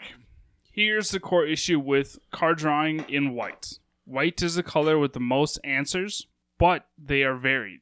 So white is strongest when it knows what threats it's facing. If white card drawing is too strong, it's able to accumulate answers to even threat, or to every threat. We solve this in 2 ways. Either we limit how fast you can draw in white, once per turn, or we make sure the other players are drawing threats the same rate white is drawing answers. All players / you and an opponent draw the same amount of cards. Multiplayer throws a wrinkle in this because there are more players capable of each drawing a threat, so Cut a Deal equalizes the threat and answers draw issues, but spreads it amongst players, which gives an advantage to the caster as they're drawing more cards, but it doesn't let white get ahead on the threat / answer vector. To give some context behind this, Cut a Deal is a new card from Commander Legends. It's 2 and a white sorcery speed that reads, you draw 3 cards and each opponent draws a card. So that right there, just being sorcery makes it even.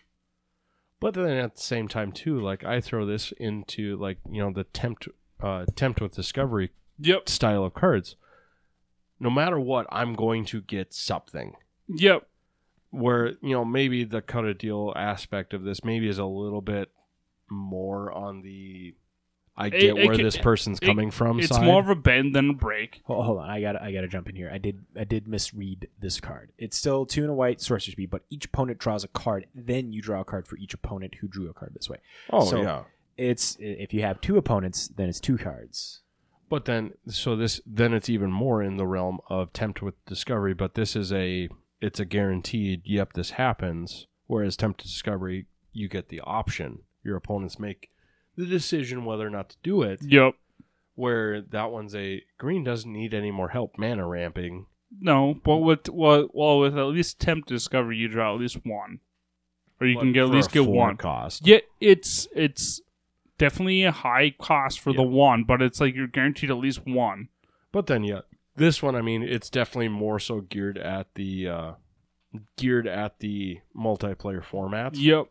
And that's where it'll see its most play. Well, it's a Baldur's Gate card. Yeah. But at the same time, think about it this way, like Legacy and Vintage get to play these cards too. I suppose they do, don't they? But in those aspects, it's a one-on-one where, okay, so cool, you play this card, and, it's okay, cool. You draw a card, cool, I draw a card for 3 mana. That's not worth it. And it's not going to see the Legacy play.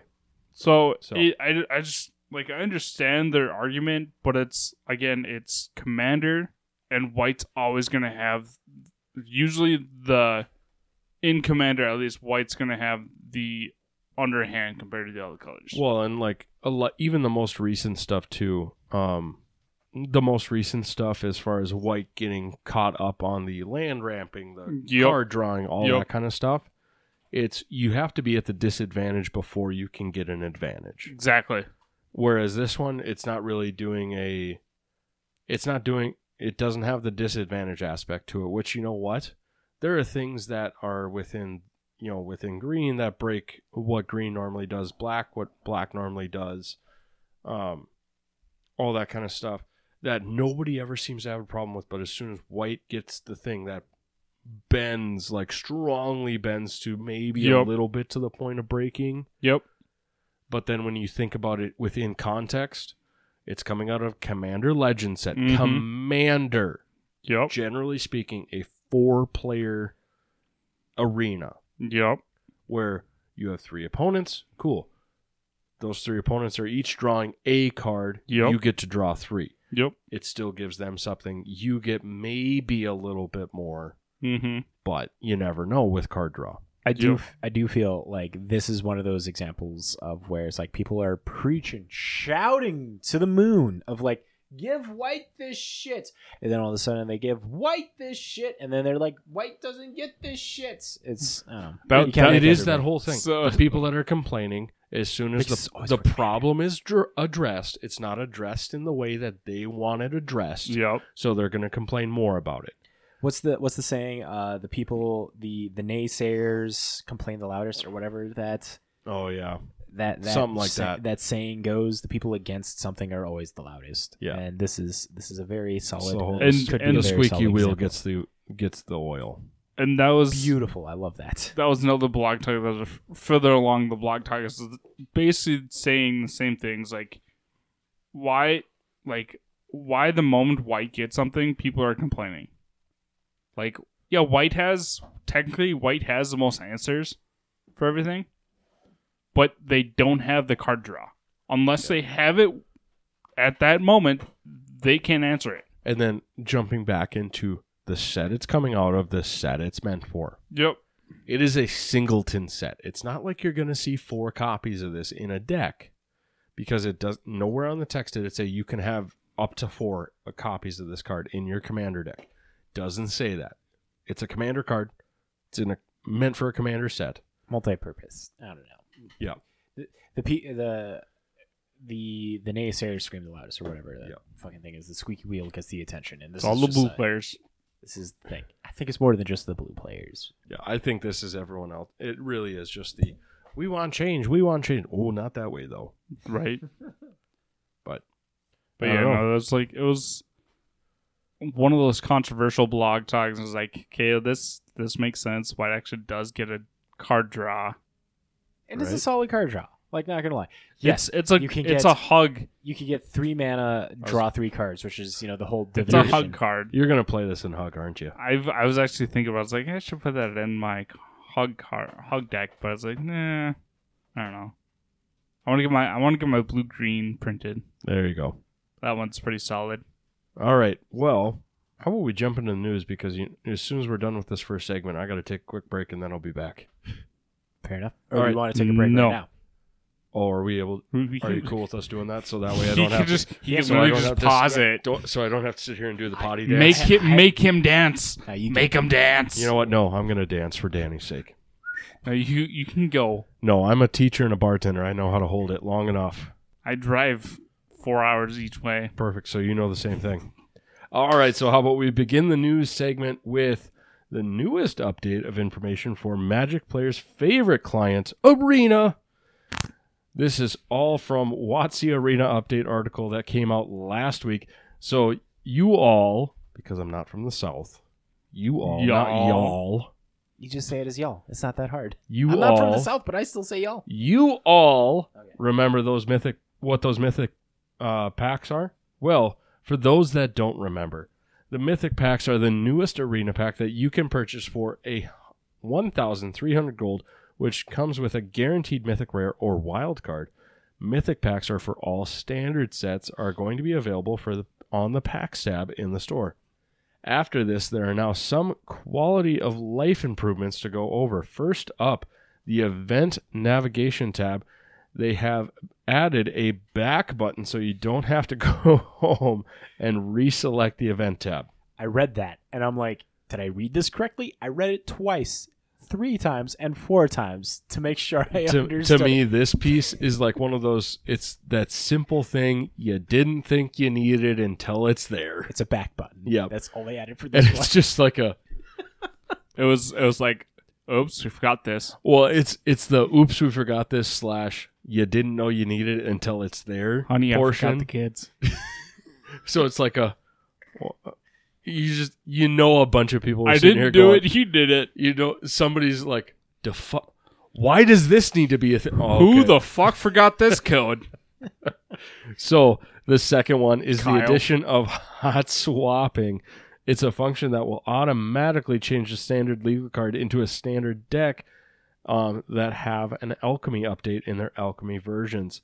So when you enter a standard deck into an alchemy event and vice versa, if that made any sense. So basically, if you get a card that has a change to the alchemy format, it'll swap out the alchemy version for the standard version and the standard version for the alchemy version, depending on. So that way you can easily translate those decks into both formats. So you don't have to create 2 different decks. Yep. Correct. If you have a card that is not an alchemy only card, Yep. that is premier standard set that had an alchemy change.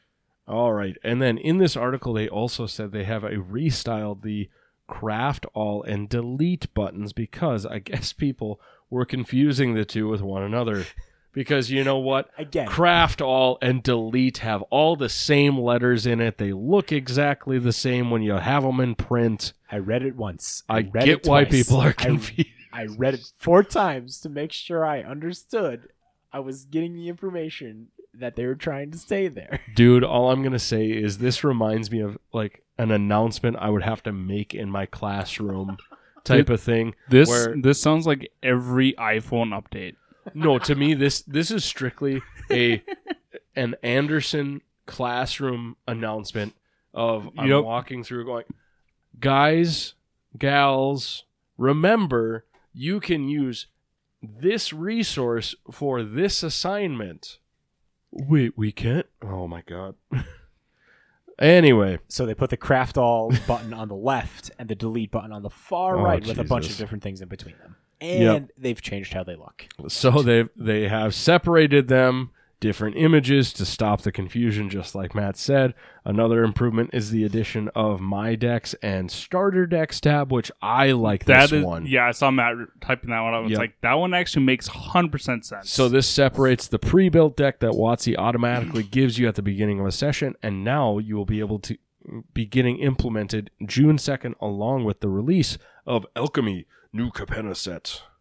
So, going off of the Alchemy New Capenna set, I'll take you over from here, I guess. At the time of recording, we've only been given a handful of cards that are going to be in the Alchemy New Capenna set. So before we get to those cards, I'm going to go over some of the other details for the set. There will be the return of the mechanics Conjure, Seek, Protrude. Perpetual. There we go. Words are hard. Stay in school. I got you, boo. And Spellbook. Mind you, I did graduate high school and college. I just have a speech impediment. There is a new mechanic called Intensity, and it will work like this. Cards with Intensity will start with their intensity at a certain level, and the card's text will include mechanics for perpetual, increasing, or correlating its intensity as the game goes on. These alchemy packs can be purchased in the store for 1,000 gold and will have a modified version of a duplicate protection that will prioritize. Wow. Prioritize. There we go. Words are hard, guys. New cards from the alchemy set first. Now, as from some of the cards, here are a few that caught my eye, or Matt's eye. So we have, like... It's what caught your eye there, sir. Well, it's your eye. First up, scroll up. Giant Regrowth.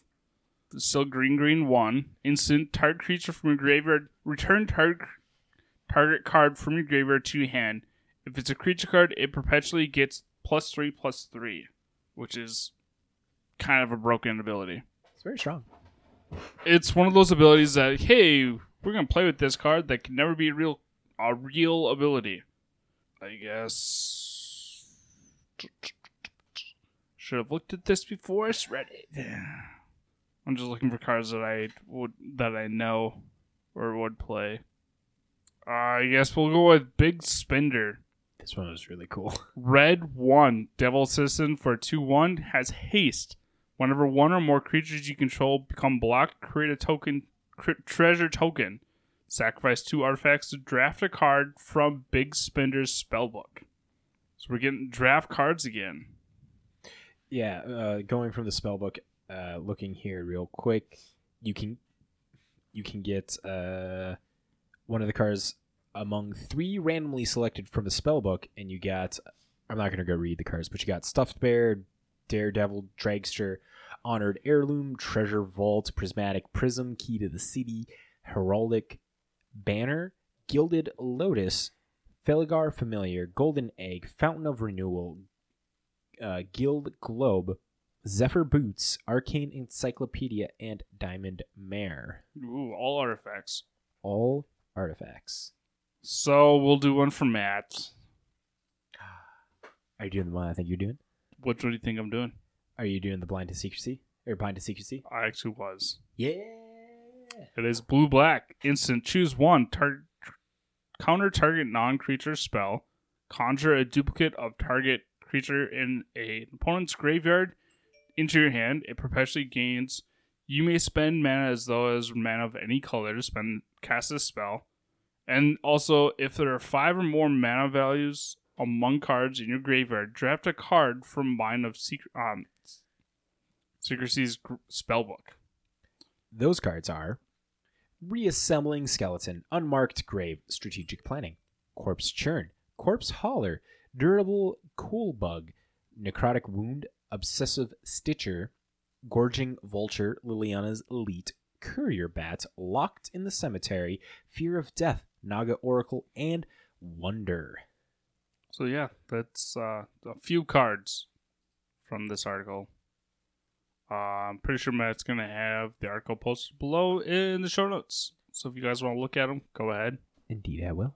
Again, Alchemy is just an apology for not doing their job.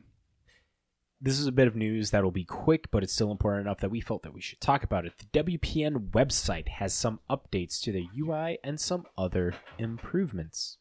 So first off, they have new features, event calendars. Quote from the article from the WPN.wizards.com site. You've asked for it, we answered. Now you can see all the events for upcoming sets at the bottom of the events page. Each event is color-coded per set and clickable, leading you to the corresponding page for the event.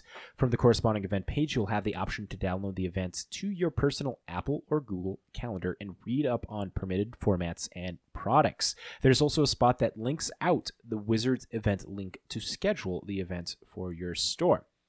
There's now also a new WPN Premium Hub, and the hub is the dedicated place for everything you need to know about achieving the WPN Premium designation, the recognition of being among the best game stores in the world. This is probably more important to any stores that listen to us. If there's any stores listen to us, hit us up. Heck yeah. I don't know if Josh listens to us, but he supports us. That he does. Don't know if he listens. He's a busy man. I don't know if he gets in there. But now we have more information on Beetle and Grimm's Secret Lair drop that we mentioned last week. In last week's MTG stream, Matthew Lillard, co-founder... Lillard. Matthew Lillard. The beautiful, the amazing Matthew in the world of Matthews. You done? I can keep going if you want me to. I'd love to see how far you can go. With Matthew Lillard? Yeah.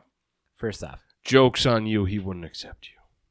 Matthew Lillard, if you hear me, acknowledge me, senpai. We got retweeted by his company. All right, anyway, sorry. Matthew Lillard, co-founder of Beetle and Grimm, came on the stream to show off some of the new Commander's Legends Battle for Baldur's Gates preview and talk about the Beetle and Grimm Secret Lair. The whole show was a delight to watch, and Matt highly recommends it because I didn't get a chance to watch it. You son of a bitch. It was beautiful. It was amazing. I'm a Matthew Lillard fan, first and foremost, when we first talked about him on the episode. Dude, legitimately, last week was my last week of school. I had other things going on. Matthew Lillard should be at the top of your list of all things. Packing up my room and making sure all of my students were ready and set to go if they were going to high school or they were going on to a few more years without me in the current building I was in was at the foremost of my mind. Not a good excuse. Man, But to give you a recap on what we know is that the drop is called Here Be the Dragons. It contains 7 epic foil-themed dragon card or foil dragon-themed cards, a deck box, sleeves, and a life counter. We have only seen what the life counter is going to look like, and it is a metal dragon, and it gonna pounce stance on the It's the best way that I could describe it. Look at it. It I looks like the thing is did. going to pounce. I did. That piece I did look at. I Okay. looked at some of the screenshots and everything. I didn't get a chance to watch the whole video. Anyway, and the life counter goes up to 45. The drop launches for order on Beetle and Grimm's website on June 13th. And this is already getting manufactured, and there's going to be a total of 10,000 available, which is getting ready to ship in August sometime, according to Matthew Lillard. Check the links below to get entered into the mailing list to get notified when the information is announced. And because you know what? It's a short enough article I can read from it. I'm just going to go straight into it for you. There are some Commander Legends Battle for Baldur's Gate's product delays. It doesn't seem like there would be a set release without some of these. Pew, pew, pew, pew. Well, let's be real. Out of the last 3, not counting Baldur's Gate's set releases, how many of them have had announcements of delays All of of them. some sort? Exactly. All of them. So, due to the ongoing production delays, various Commander Legends Battle for Baldur's Gate's products will be delayed or limited in the following regions at launch. So, the APAC region, following products will be expected to be delayed or have a limited availability. So, Japanese and Chinese simplified Commander Legends Battle for Baldur's Gate set boosters across the Asian Pacific area, and then the Commander decks across all of the APAC regions, and bundles across Southeast Asia. North America, the following will experience delays or limited availability across North America in the coming weeks: the draft boosters and the draft multi-packs. And then Latin America will have the following in these regions: Brazil, Portuguese language set boosters, and then English and Portuguese language commander decks will have delays or limited product.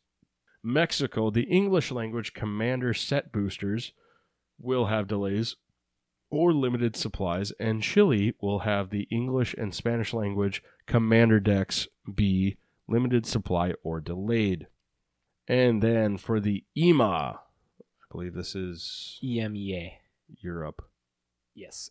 Europe, Middle East, and Africa. There we go. Yes. Oh, yeah, there we go. That makes a lot of sense. Thank you, Danny. Coming in for the clutch. There he is. Damn. Commander Legends collector boosters in mass market retailers will be limited or delayed. All right, there we go. Cool. Got the short one done. Now, what do we got next, Matt? This one is what Big G was talking about last week, where we're each picking 3 cards from Commander Legends Baldur's Gate that we're each interested on. honestly, I have not been paying attention, so I don't have 3 cards. So we All I can say though is based off the one video that we shared on Discord, or I should say, Christians shared on Discord. I was very disappointed in the power of, or what they were going for with the dragons.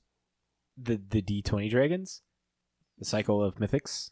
No, the dragon, The the Adventures? goad. Oh, the Goad one. Dragons with goad.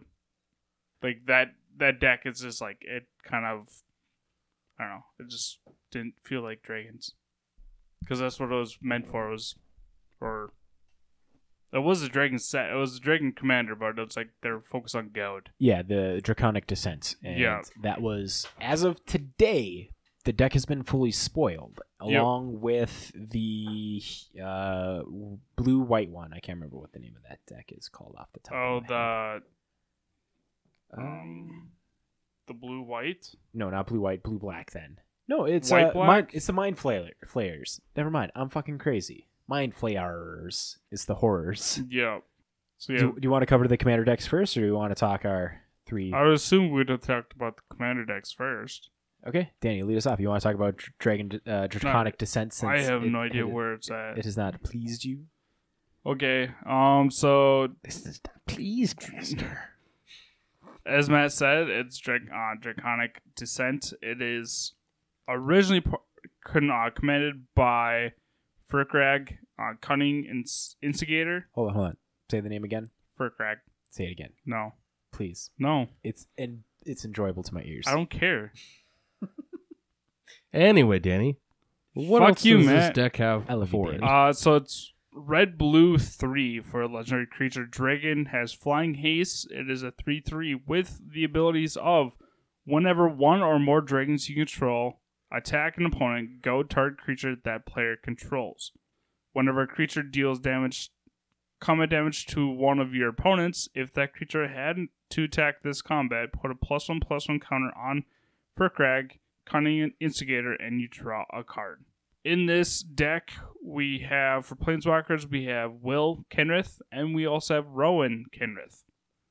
The ones from Battle Bond. Yeah. They have partner with each other. Yeah. Then we have, for the creatures, we have Kiga, the Tide Star, Pursued Whale, Slay Instigator, New card. Aegator Ants, Agitator. there we go. Avatar of Slaughter, Classic. Brosh Thotter, Rash Saunter. This is Taunter, there we go, Taunter. Brando from Commander Cookout Podcast's favorite card.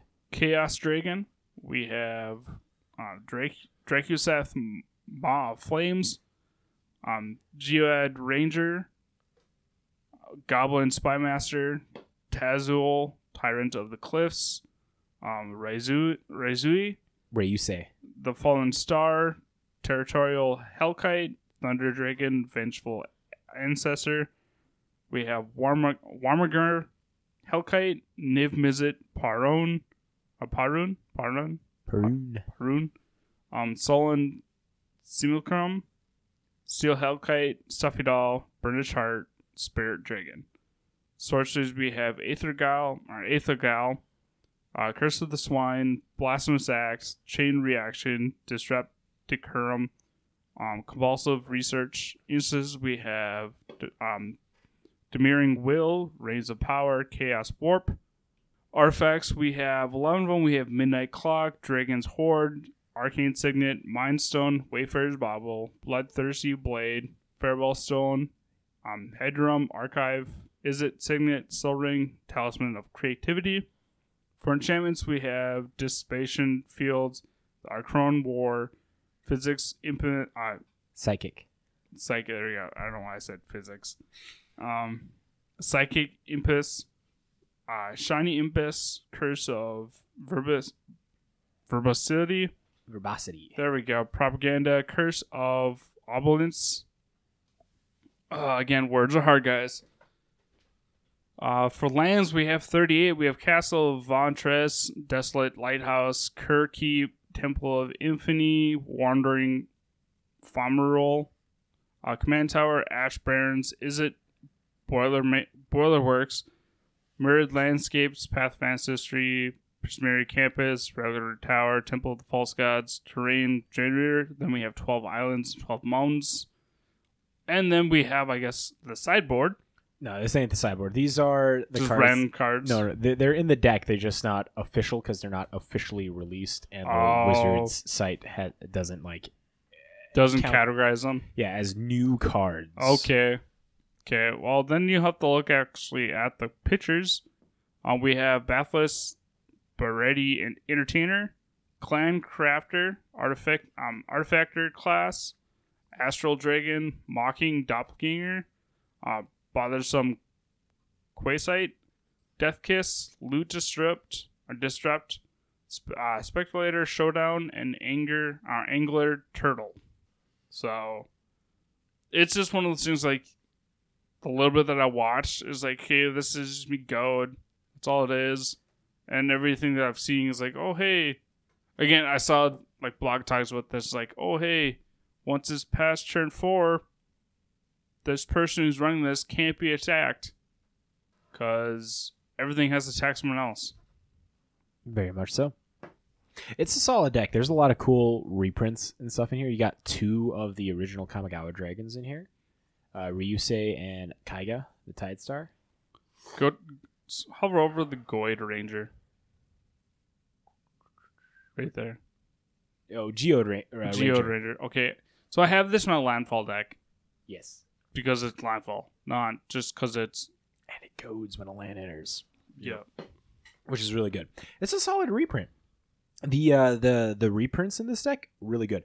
Notable ones, you have Talisman of Creativity, which is the Izzet Talisman. You got Soul Ring, Izzet Signet, Felwar Stone, Wayfarer's Bauble, Mind Stone, Arcane Signet, Dragon's Horde, which was a card that recently started moving up in price because of the dragons, not knowing if it was going to get reprinted, and here it is in a Commander deck. I think it'll still go up a little bit too with obviously there's going to be some mass reprintings of it, but at the same time, Foils. It's not getting Yep. printed in a foil. The foils Exactly. of this is still going to move up.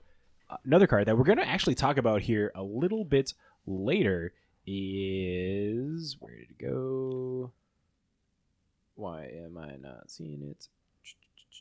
It made it in here. There we go. Vengeful Ancestor. This is a card we're going to be talking about in the Yep. Conjured Currency section. But because now, today, again, Conjured Currency gets released on Friday, and it's Monday when we record the podcast. Prices will change. We'll cover this Vengeful Ancestor. Stick tuned. Can I read the Mind Flayers deck then? I'd be doing us a disservice if I didn't have you do it. You're the best. I Okay. do it again. So we have Captain Nagthroid, which is black blue 3 for a 3/6 legendary horror pirate. Horrors you control have menace. Whenever a horror you control deals combat damage to a player, that player mills that many cards. At the beginning of your end step, choose target artifact or creature card in an opponent's graveyard that was put there from the battlefield this turn. Put it onto the battlefield under your control.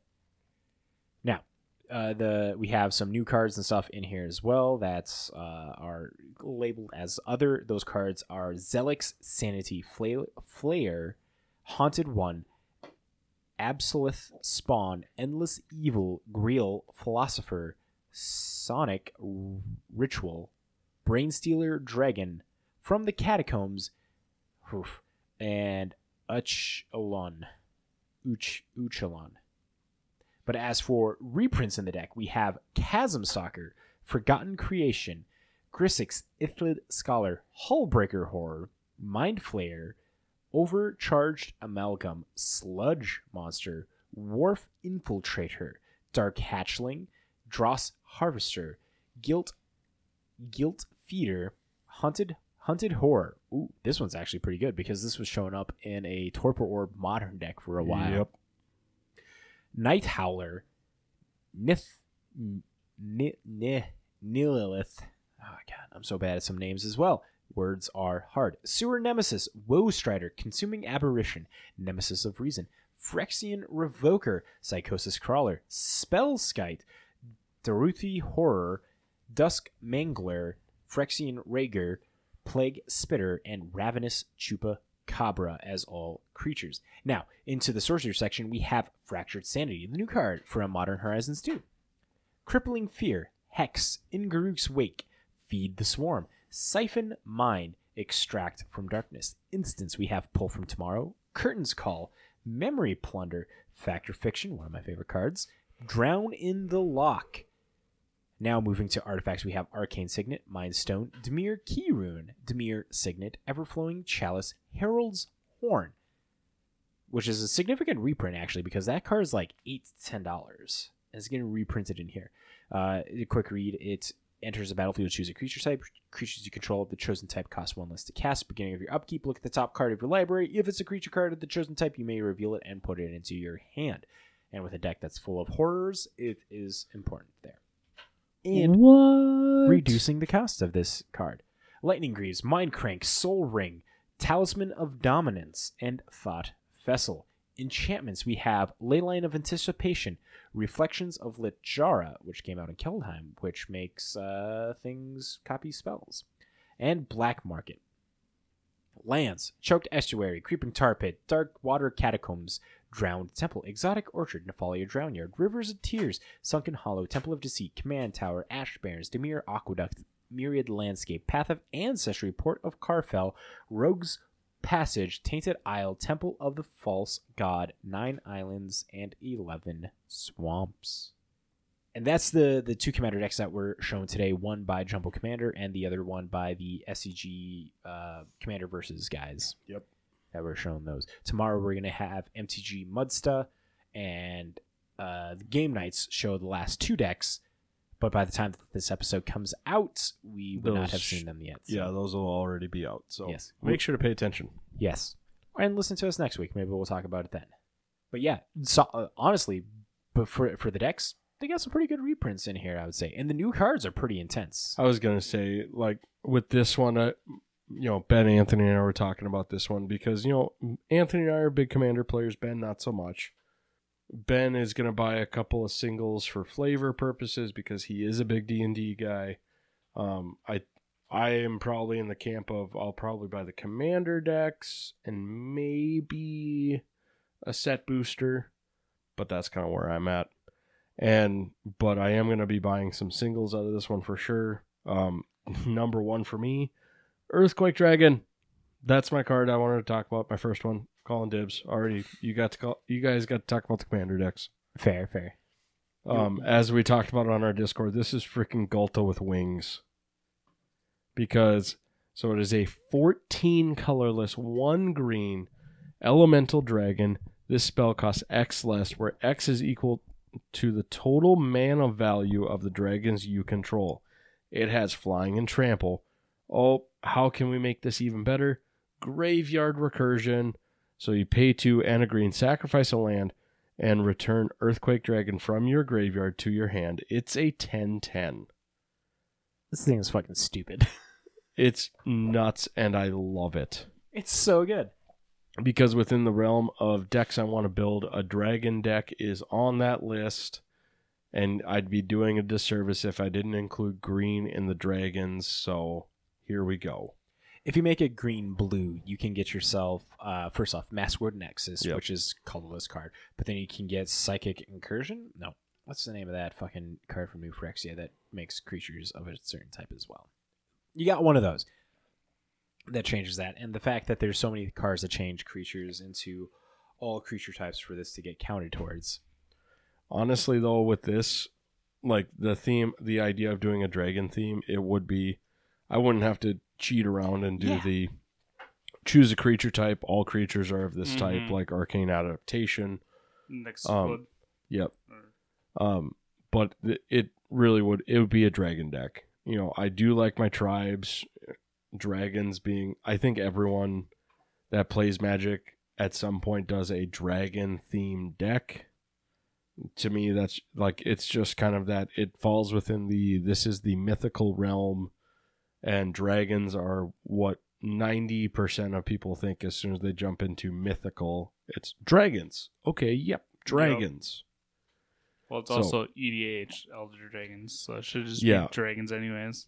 But remember, it's not EDH anymore. It's Commander. I know. Some of us are old fogies, and remember, back in the day, it was EDH.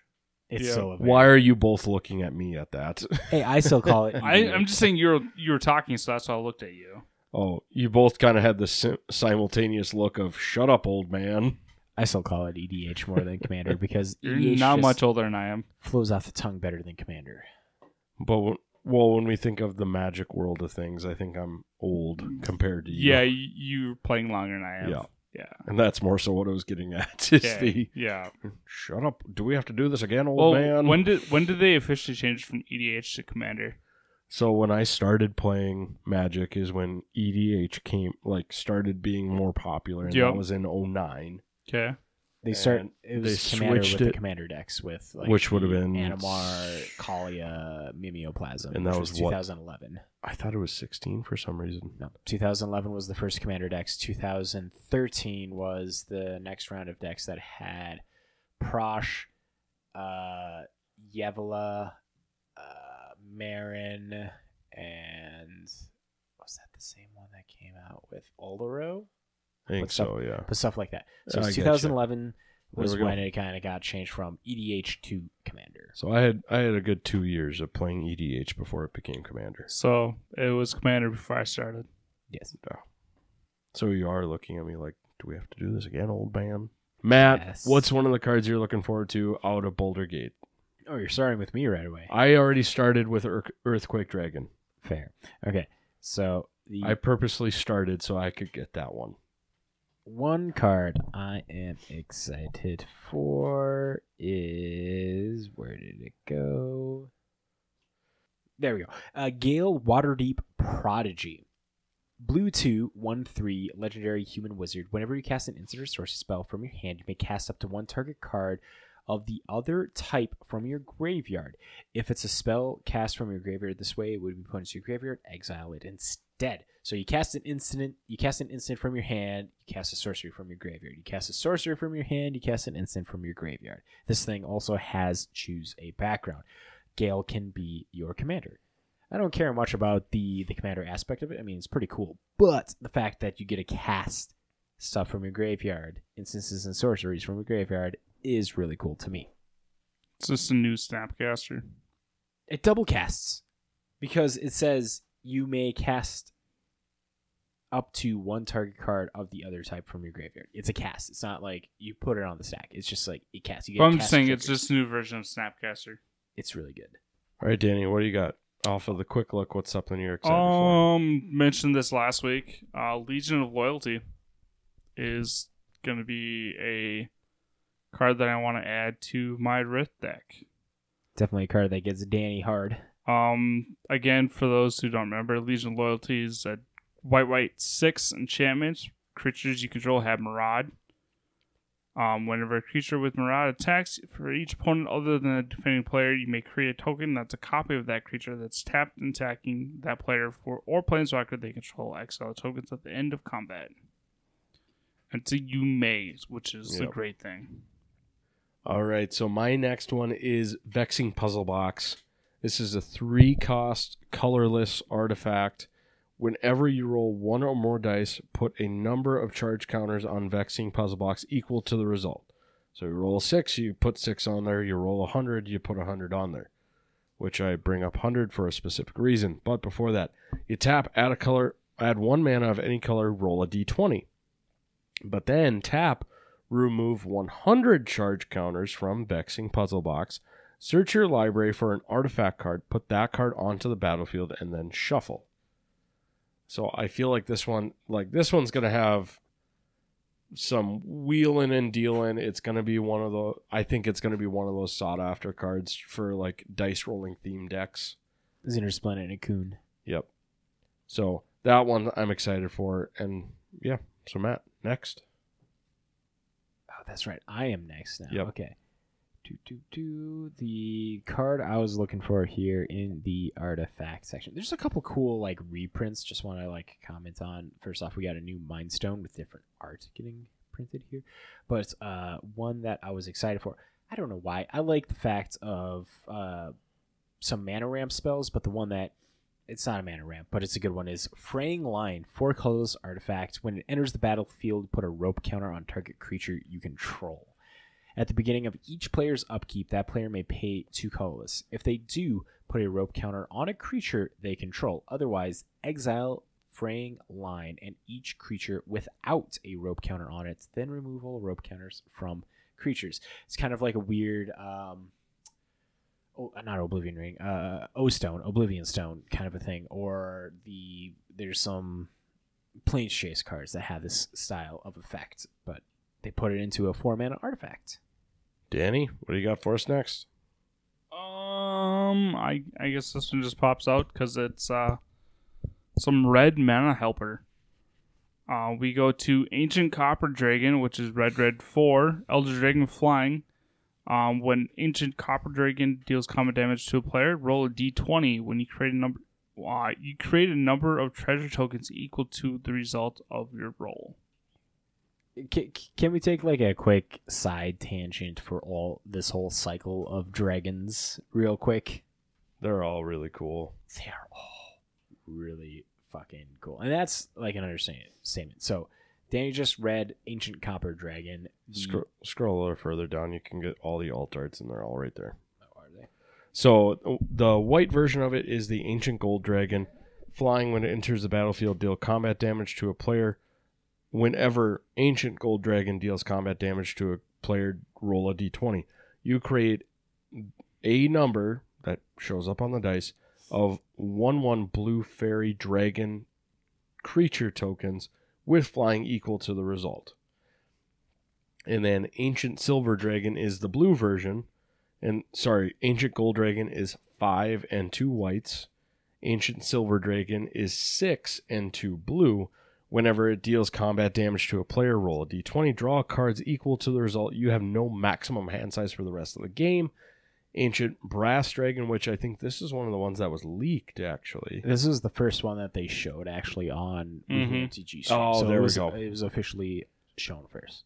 So 5 colorless, 2 black pings. Whenever it deals combat damage, roll a d20. If you're not catching on the theme, deal combat damage, roll a d20. Something happens. When you do, put any number of target creature cards with total mana value of X or less from the graveyard onto the battlefield where under your control, where X is the result. And then Ancient Bronze Dragon, 5 colorless, 2 green, deal combat damage, roll a d20, put X number of +1/+1 counters on each up to 2 target creatures where X is the result. So people are saying Ancient Bronze Dragon is kind of like the weakest of all the dragons, but I do want to say that it can target itself, putting those +1/+1 counters on it. Which it's nuts. Like all of I love the fact that they're still sticking with this is a D&D set, sticking with some dice rolling, becoming part of the game. Yep. Kind of jumping back to the unsanctioned where dice rolling was a relevant part. Yep. Where the unsets have maybe not the direct, hey, this will eventually make it in this way, but it will make it in some variation, where dice rolling has become part of the game now. Yeah. Well, and with Ancient Bronze, like you can roll a net 20 and put 20 +1/+1 counters on 2 separate creatures. Yep.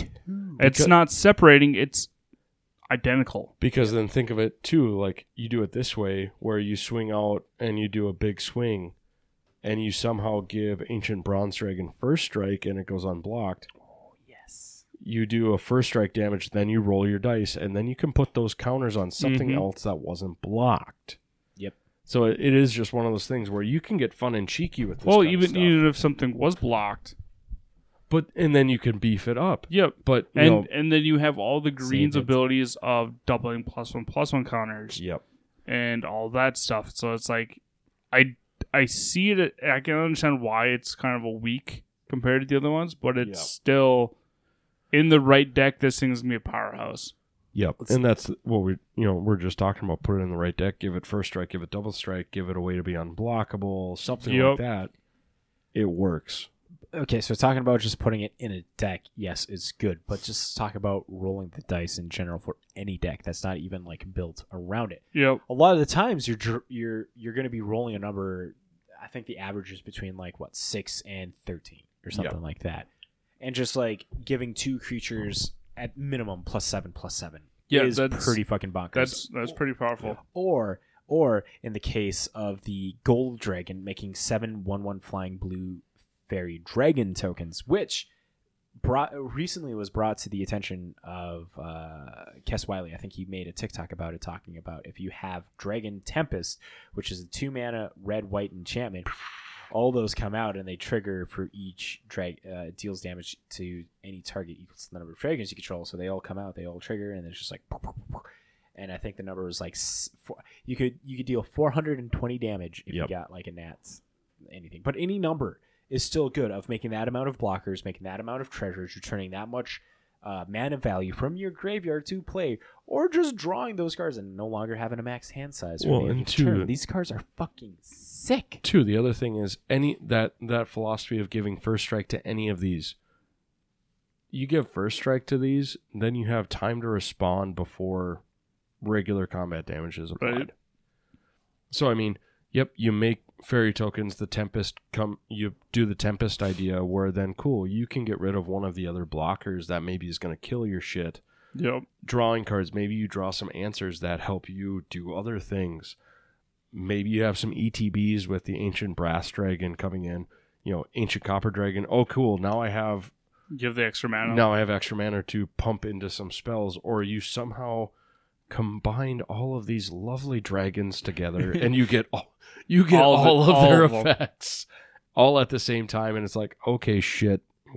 Because then the fun part is too, hypothetically you run 5-color dragon deck, you have all 5 of these out at the same time, you swing and give them all first strike at the same time. It's like, okay, cool. Dragon. Well, yeah. But you go dragons go burr, and you go, this one's rolling, this one's rolling, this one's rolling, this one's rolling, this one's rolling, and you can do everything before and then you have first strike damage is done. Kirk in your deck. Kirk. Jesus fuck. But not even that. There's some like effects of where you roll a dice that came out in Adventures with the Forgotten Realms that'll be benefiting these. Yep. Honestly, if I had to say, right now you got the White Dragon and the Green Dragon both pre-selling sub $10. I guess this is going to lead into the contra currency section of these cards. As soon as people get their hands on these and start playing with them, because it's like, 7 mana, 7 mana for the Ancient Gold Dragon is just going to make 7 1/1 blue fairy dragon creature tokens. That is going to be just super powerful. That's the thing. Alone. This isn't a one-time effect. This is every time it attacks. Yeah. So you get multiple attack triggers, and you get them deals combat damage. Yeah, or deals combat damage. Sorry. So when we were talking with the double strike and stuff. But double strike. So then you get first strike, you get a roll. Second, regular strike, you get a roll. Yep. You get multiple combat steps. I was just about to bring that up if you were going to bring that up. Multiple Trample. combats. You know how many times we have now seeing things that bring multiple combats? You had the one, there's another card that brings multiple combats in Commander Legends, but there was one... Zendikar Rising, the... Murag. Murag, yep. Was it Murag? With the fucking Ox. Yep, where you gotta play it right. It's a landfall one, where you have to swing first in regular combat to get the maximum value of. It's one of those cards some people aren't playing right. I do feel a lot of, when it comes to these D20 cards where you roll a D20 and get results equal to it, just baseline, think of getting 7. So this thing deals combat damage and you get like 7 cards, 7 creatures, 7 treasures, 7 power on things like, well, with the Brass Gold Dragon, that's 14 because you put it on up to 2 creatures. But then here's one thing too, as we're talking about, rolling dice and everything too. For those of you who don't play D&D, make sure to get a D&D set of dice if you're going to be playing these cards, because the regular spin downs that you get, they are not legitimate D20s. They are roll downs. People do get a little butthurt. Yeah. Bent. Yeah. If you use like a spin down dice. Casually, it's fine. But if you're going to be going to like comp REL and stuff, you're going to want to have like a randomized D20. Honestly, with these, I would, even with rolling for turn order at the beginning of a game, I would say have the legit versions of them. So, D12s, D20s, all that jazz. You can't really fuck up a D6, but, there are probably ways. Those dragons are good. We're just going to like highlight the fact. Any of these dragons that are sub 10 are going to be better than you actually going to think they are. So make sure to, do as the prof says, order singles. Yes. But I vote we just keep it at 2 and we jump into the contra currency section. Yeah. Very fair, very fair. It is now getting pretty 10 o'clock, late bro. here. I'm going to miss the second part on the contra currency section. I think that's just fine. Okay, so contra currency.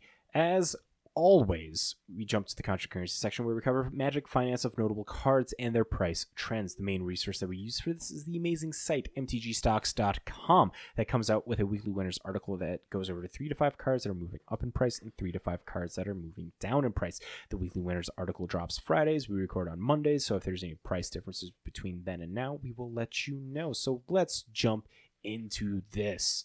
Starting off, we have Citadel Hierophants, which is green 3 druid creature that reads a human druid. Creatures you control have tap, add green to your mana pool. This card, as of Friday, jumped up 396% and was at 1976. Market price as of today, Monday, is $14.45. Average price of $16.99. You have an European average of $3.35. And from my understanding of this, there is no foil printings because it wasn't until Urza's Legacy, I think, is when foils were made. So this was Urza's Saga original printing, so there's no foils of Citadel Hierophants. And Citadel Hierophants are moving up in price because of a card that we recently saw in Commander Legends, which is called Raga Draga Gotus Boss. Green red 2, 4/4 legendary creature human boar that reads, each creature you control with a mana ability gets +2/+2. Whenever a creature you control with a mana ability attacks, untap it.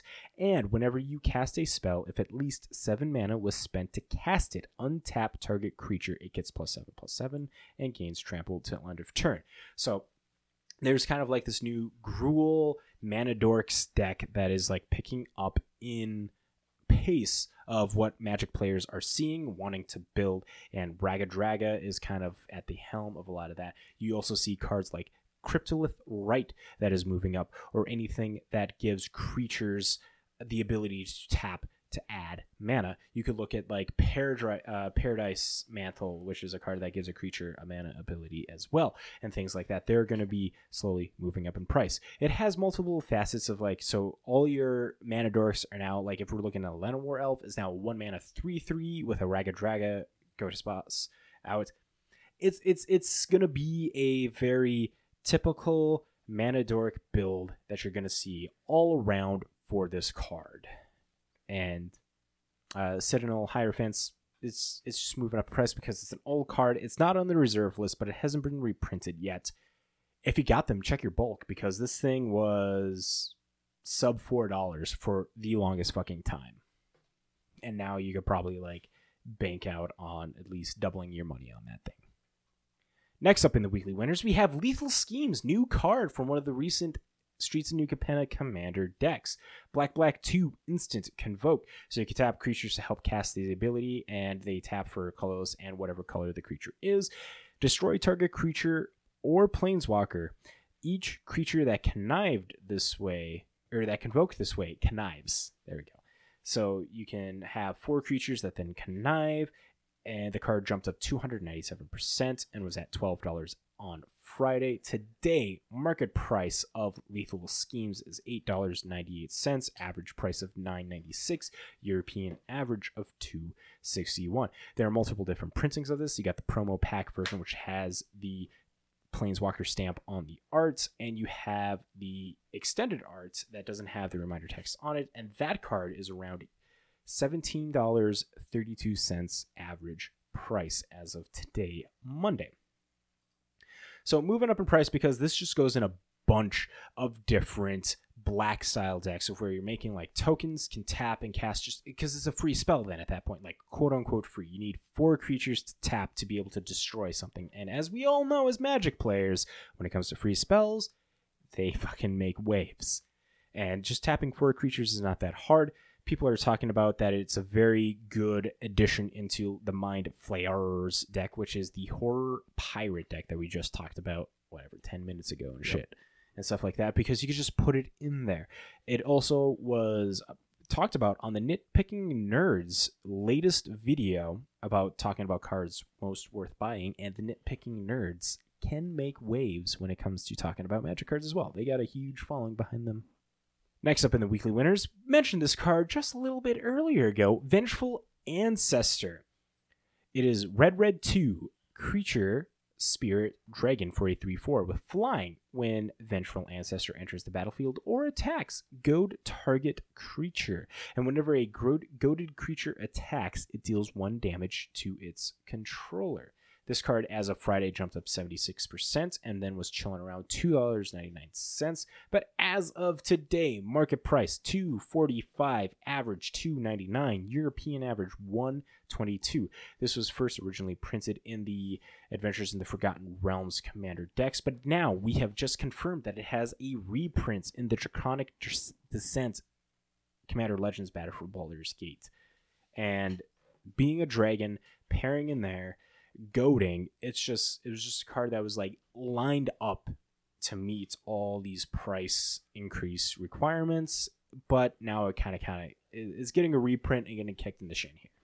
It's getting printed specifically in the deck because it goads. So I don't know, like this is one of those cards that's like, yo, it was looking so good, but then it got such a quick reprint compared to everything. So I don't think it's going to be as intense of a card as people were thinking about in the beginning. Big G. All right, so picking up some of these cheap pickups.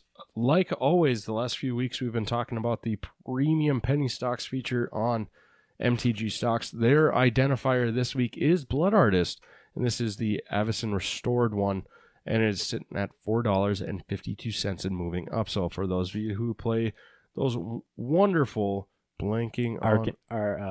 Aristocrats style, thank you. And don't remember what this is. It's a single and a black. Whenever it or another creature dies, target player loses 1 life. You gain 1 life. It's 0/1. It's had a few different reprintings, including a secret lair. 6 different reprintings. All of them for almost $5 each. So all of these are most likely going to be slowly moving up. But there you go. And then we have Tevres Zot Doom of Fools out of Commander Legends sitting at $6.32. This one is trending down, and this is one that you can do partner, and it can be your commander, so make sure to look into that. And oh, how the mighty have fallen. Uro, Titan of Nature's Wrath, is sitting at $11.99, and it's slowly trending down. So if you haven't gotten your Uros yet, now might be a good time to start looking at them and picking them up. But you know what, Matt? In a real quick 2 sentences or less, if I'm looking to pick up some of these cheap pickups, or maybe I'm looking to see maybe some of my cards in my bulk are moving up in price, is there a resource I can use? TCGsniper.com is a price tracking website. I said sentences. You don't have to count your words. Oh, words. Okay. TCG Sniper is a price tracking website that does a really great job of helping you track your cards that you want to sell or you want to buy, notifying you when they move up or down in price, whether that be for whatever fucking card that you want or sealed product. They are amazing, truly. We use them here at This Week in MTG, but we don't have a Thoughtcast because we did the Thoughtcast with Jay earlier. And I guess here is a quick replug for the amazing Jay at MTG Drip on Twitter. Go check him out. He makes great content on his Twitter posts, on his Instagram, and he has some really fucking sick playmats that he wants us to help him promote because they're really cool blue playmats with his logo MTG Drip. It's dripping. It's viscous. It looks so fucking cool, and it's blue. Go check them out. Links down below for Jay. Follow him anywhere that you can. If you follow us, he is totally worth the follow. 10 times worth the follow. Okay, and with that, I think we're at the end of the podcast. I think we are. Danny's happy. He's doing a happy dance right now. He's totally doing a happy dance. I can't tell if it's a happy dance or a potty dance, but either way, we're going to call it a happy dance. Thank you to all you legendary Magic folk for making the episode 140 of This Week in MTG. Thank you to all of our amazing and lovely patrons who support us and all this content that you are listening to. Thank you to Jay for taking the time and wanting to be on the podcast. We fucking love having you on, Jay. Have you on? And then also awkward sounds. Want to give you a big lovely thank you to J-Dub Sports Cards and Gaming for being the sponsor of this podcast. Now, do you two have anything else you want to add to this? No way. Have a good night, everybody. Nope. And with that magic, folk, we'll catch you next time. See ya. Bye. Congratulations! You made it to the end of this week's episode of This Week in MTG. Your listenership means so much to us. Make sure to follow the podcast over on Apple Podcasts, Spotify, Google Play, or on the podcatcher of your choice. You can watch the live stream recording of the podcast every Monday night at 7 p.m. Central Standard Time over on YouTube and twitch.com/thisweekinmtg. If you would like to get in touch with us, you can send us a message to our Facebook, Twitter, or send us an email at thisweekinmtg@gmail.com. For all these links and more, check out our link tree at linktr.ee/thisweekinmtg. Thanks so much! Those dope cards.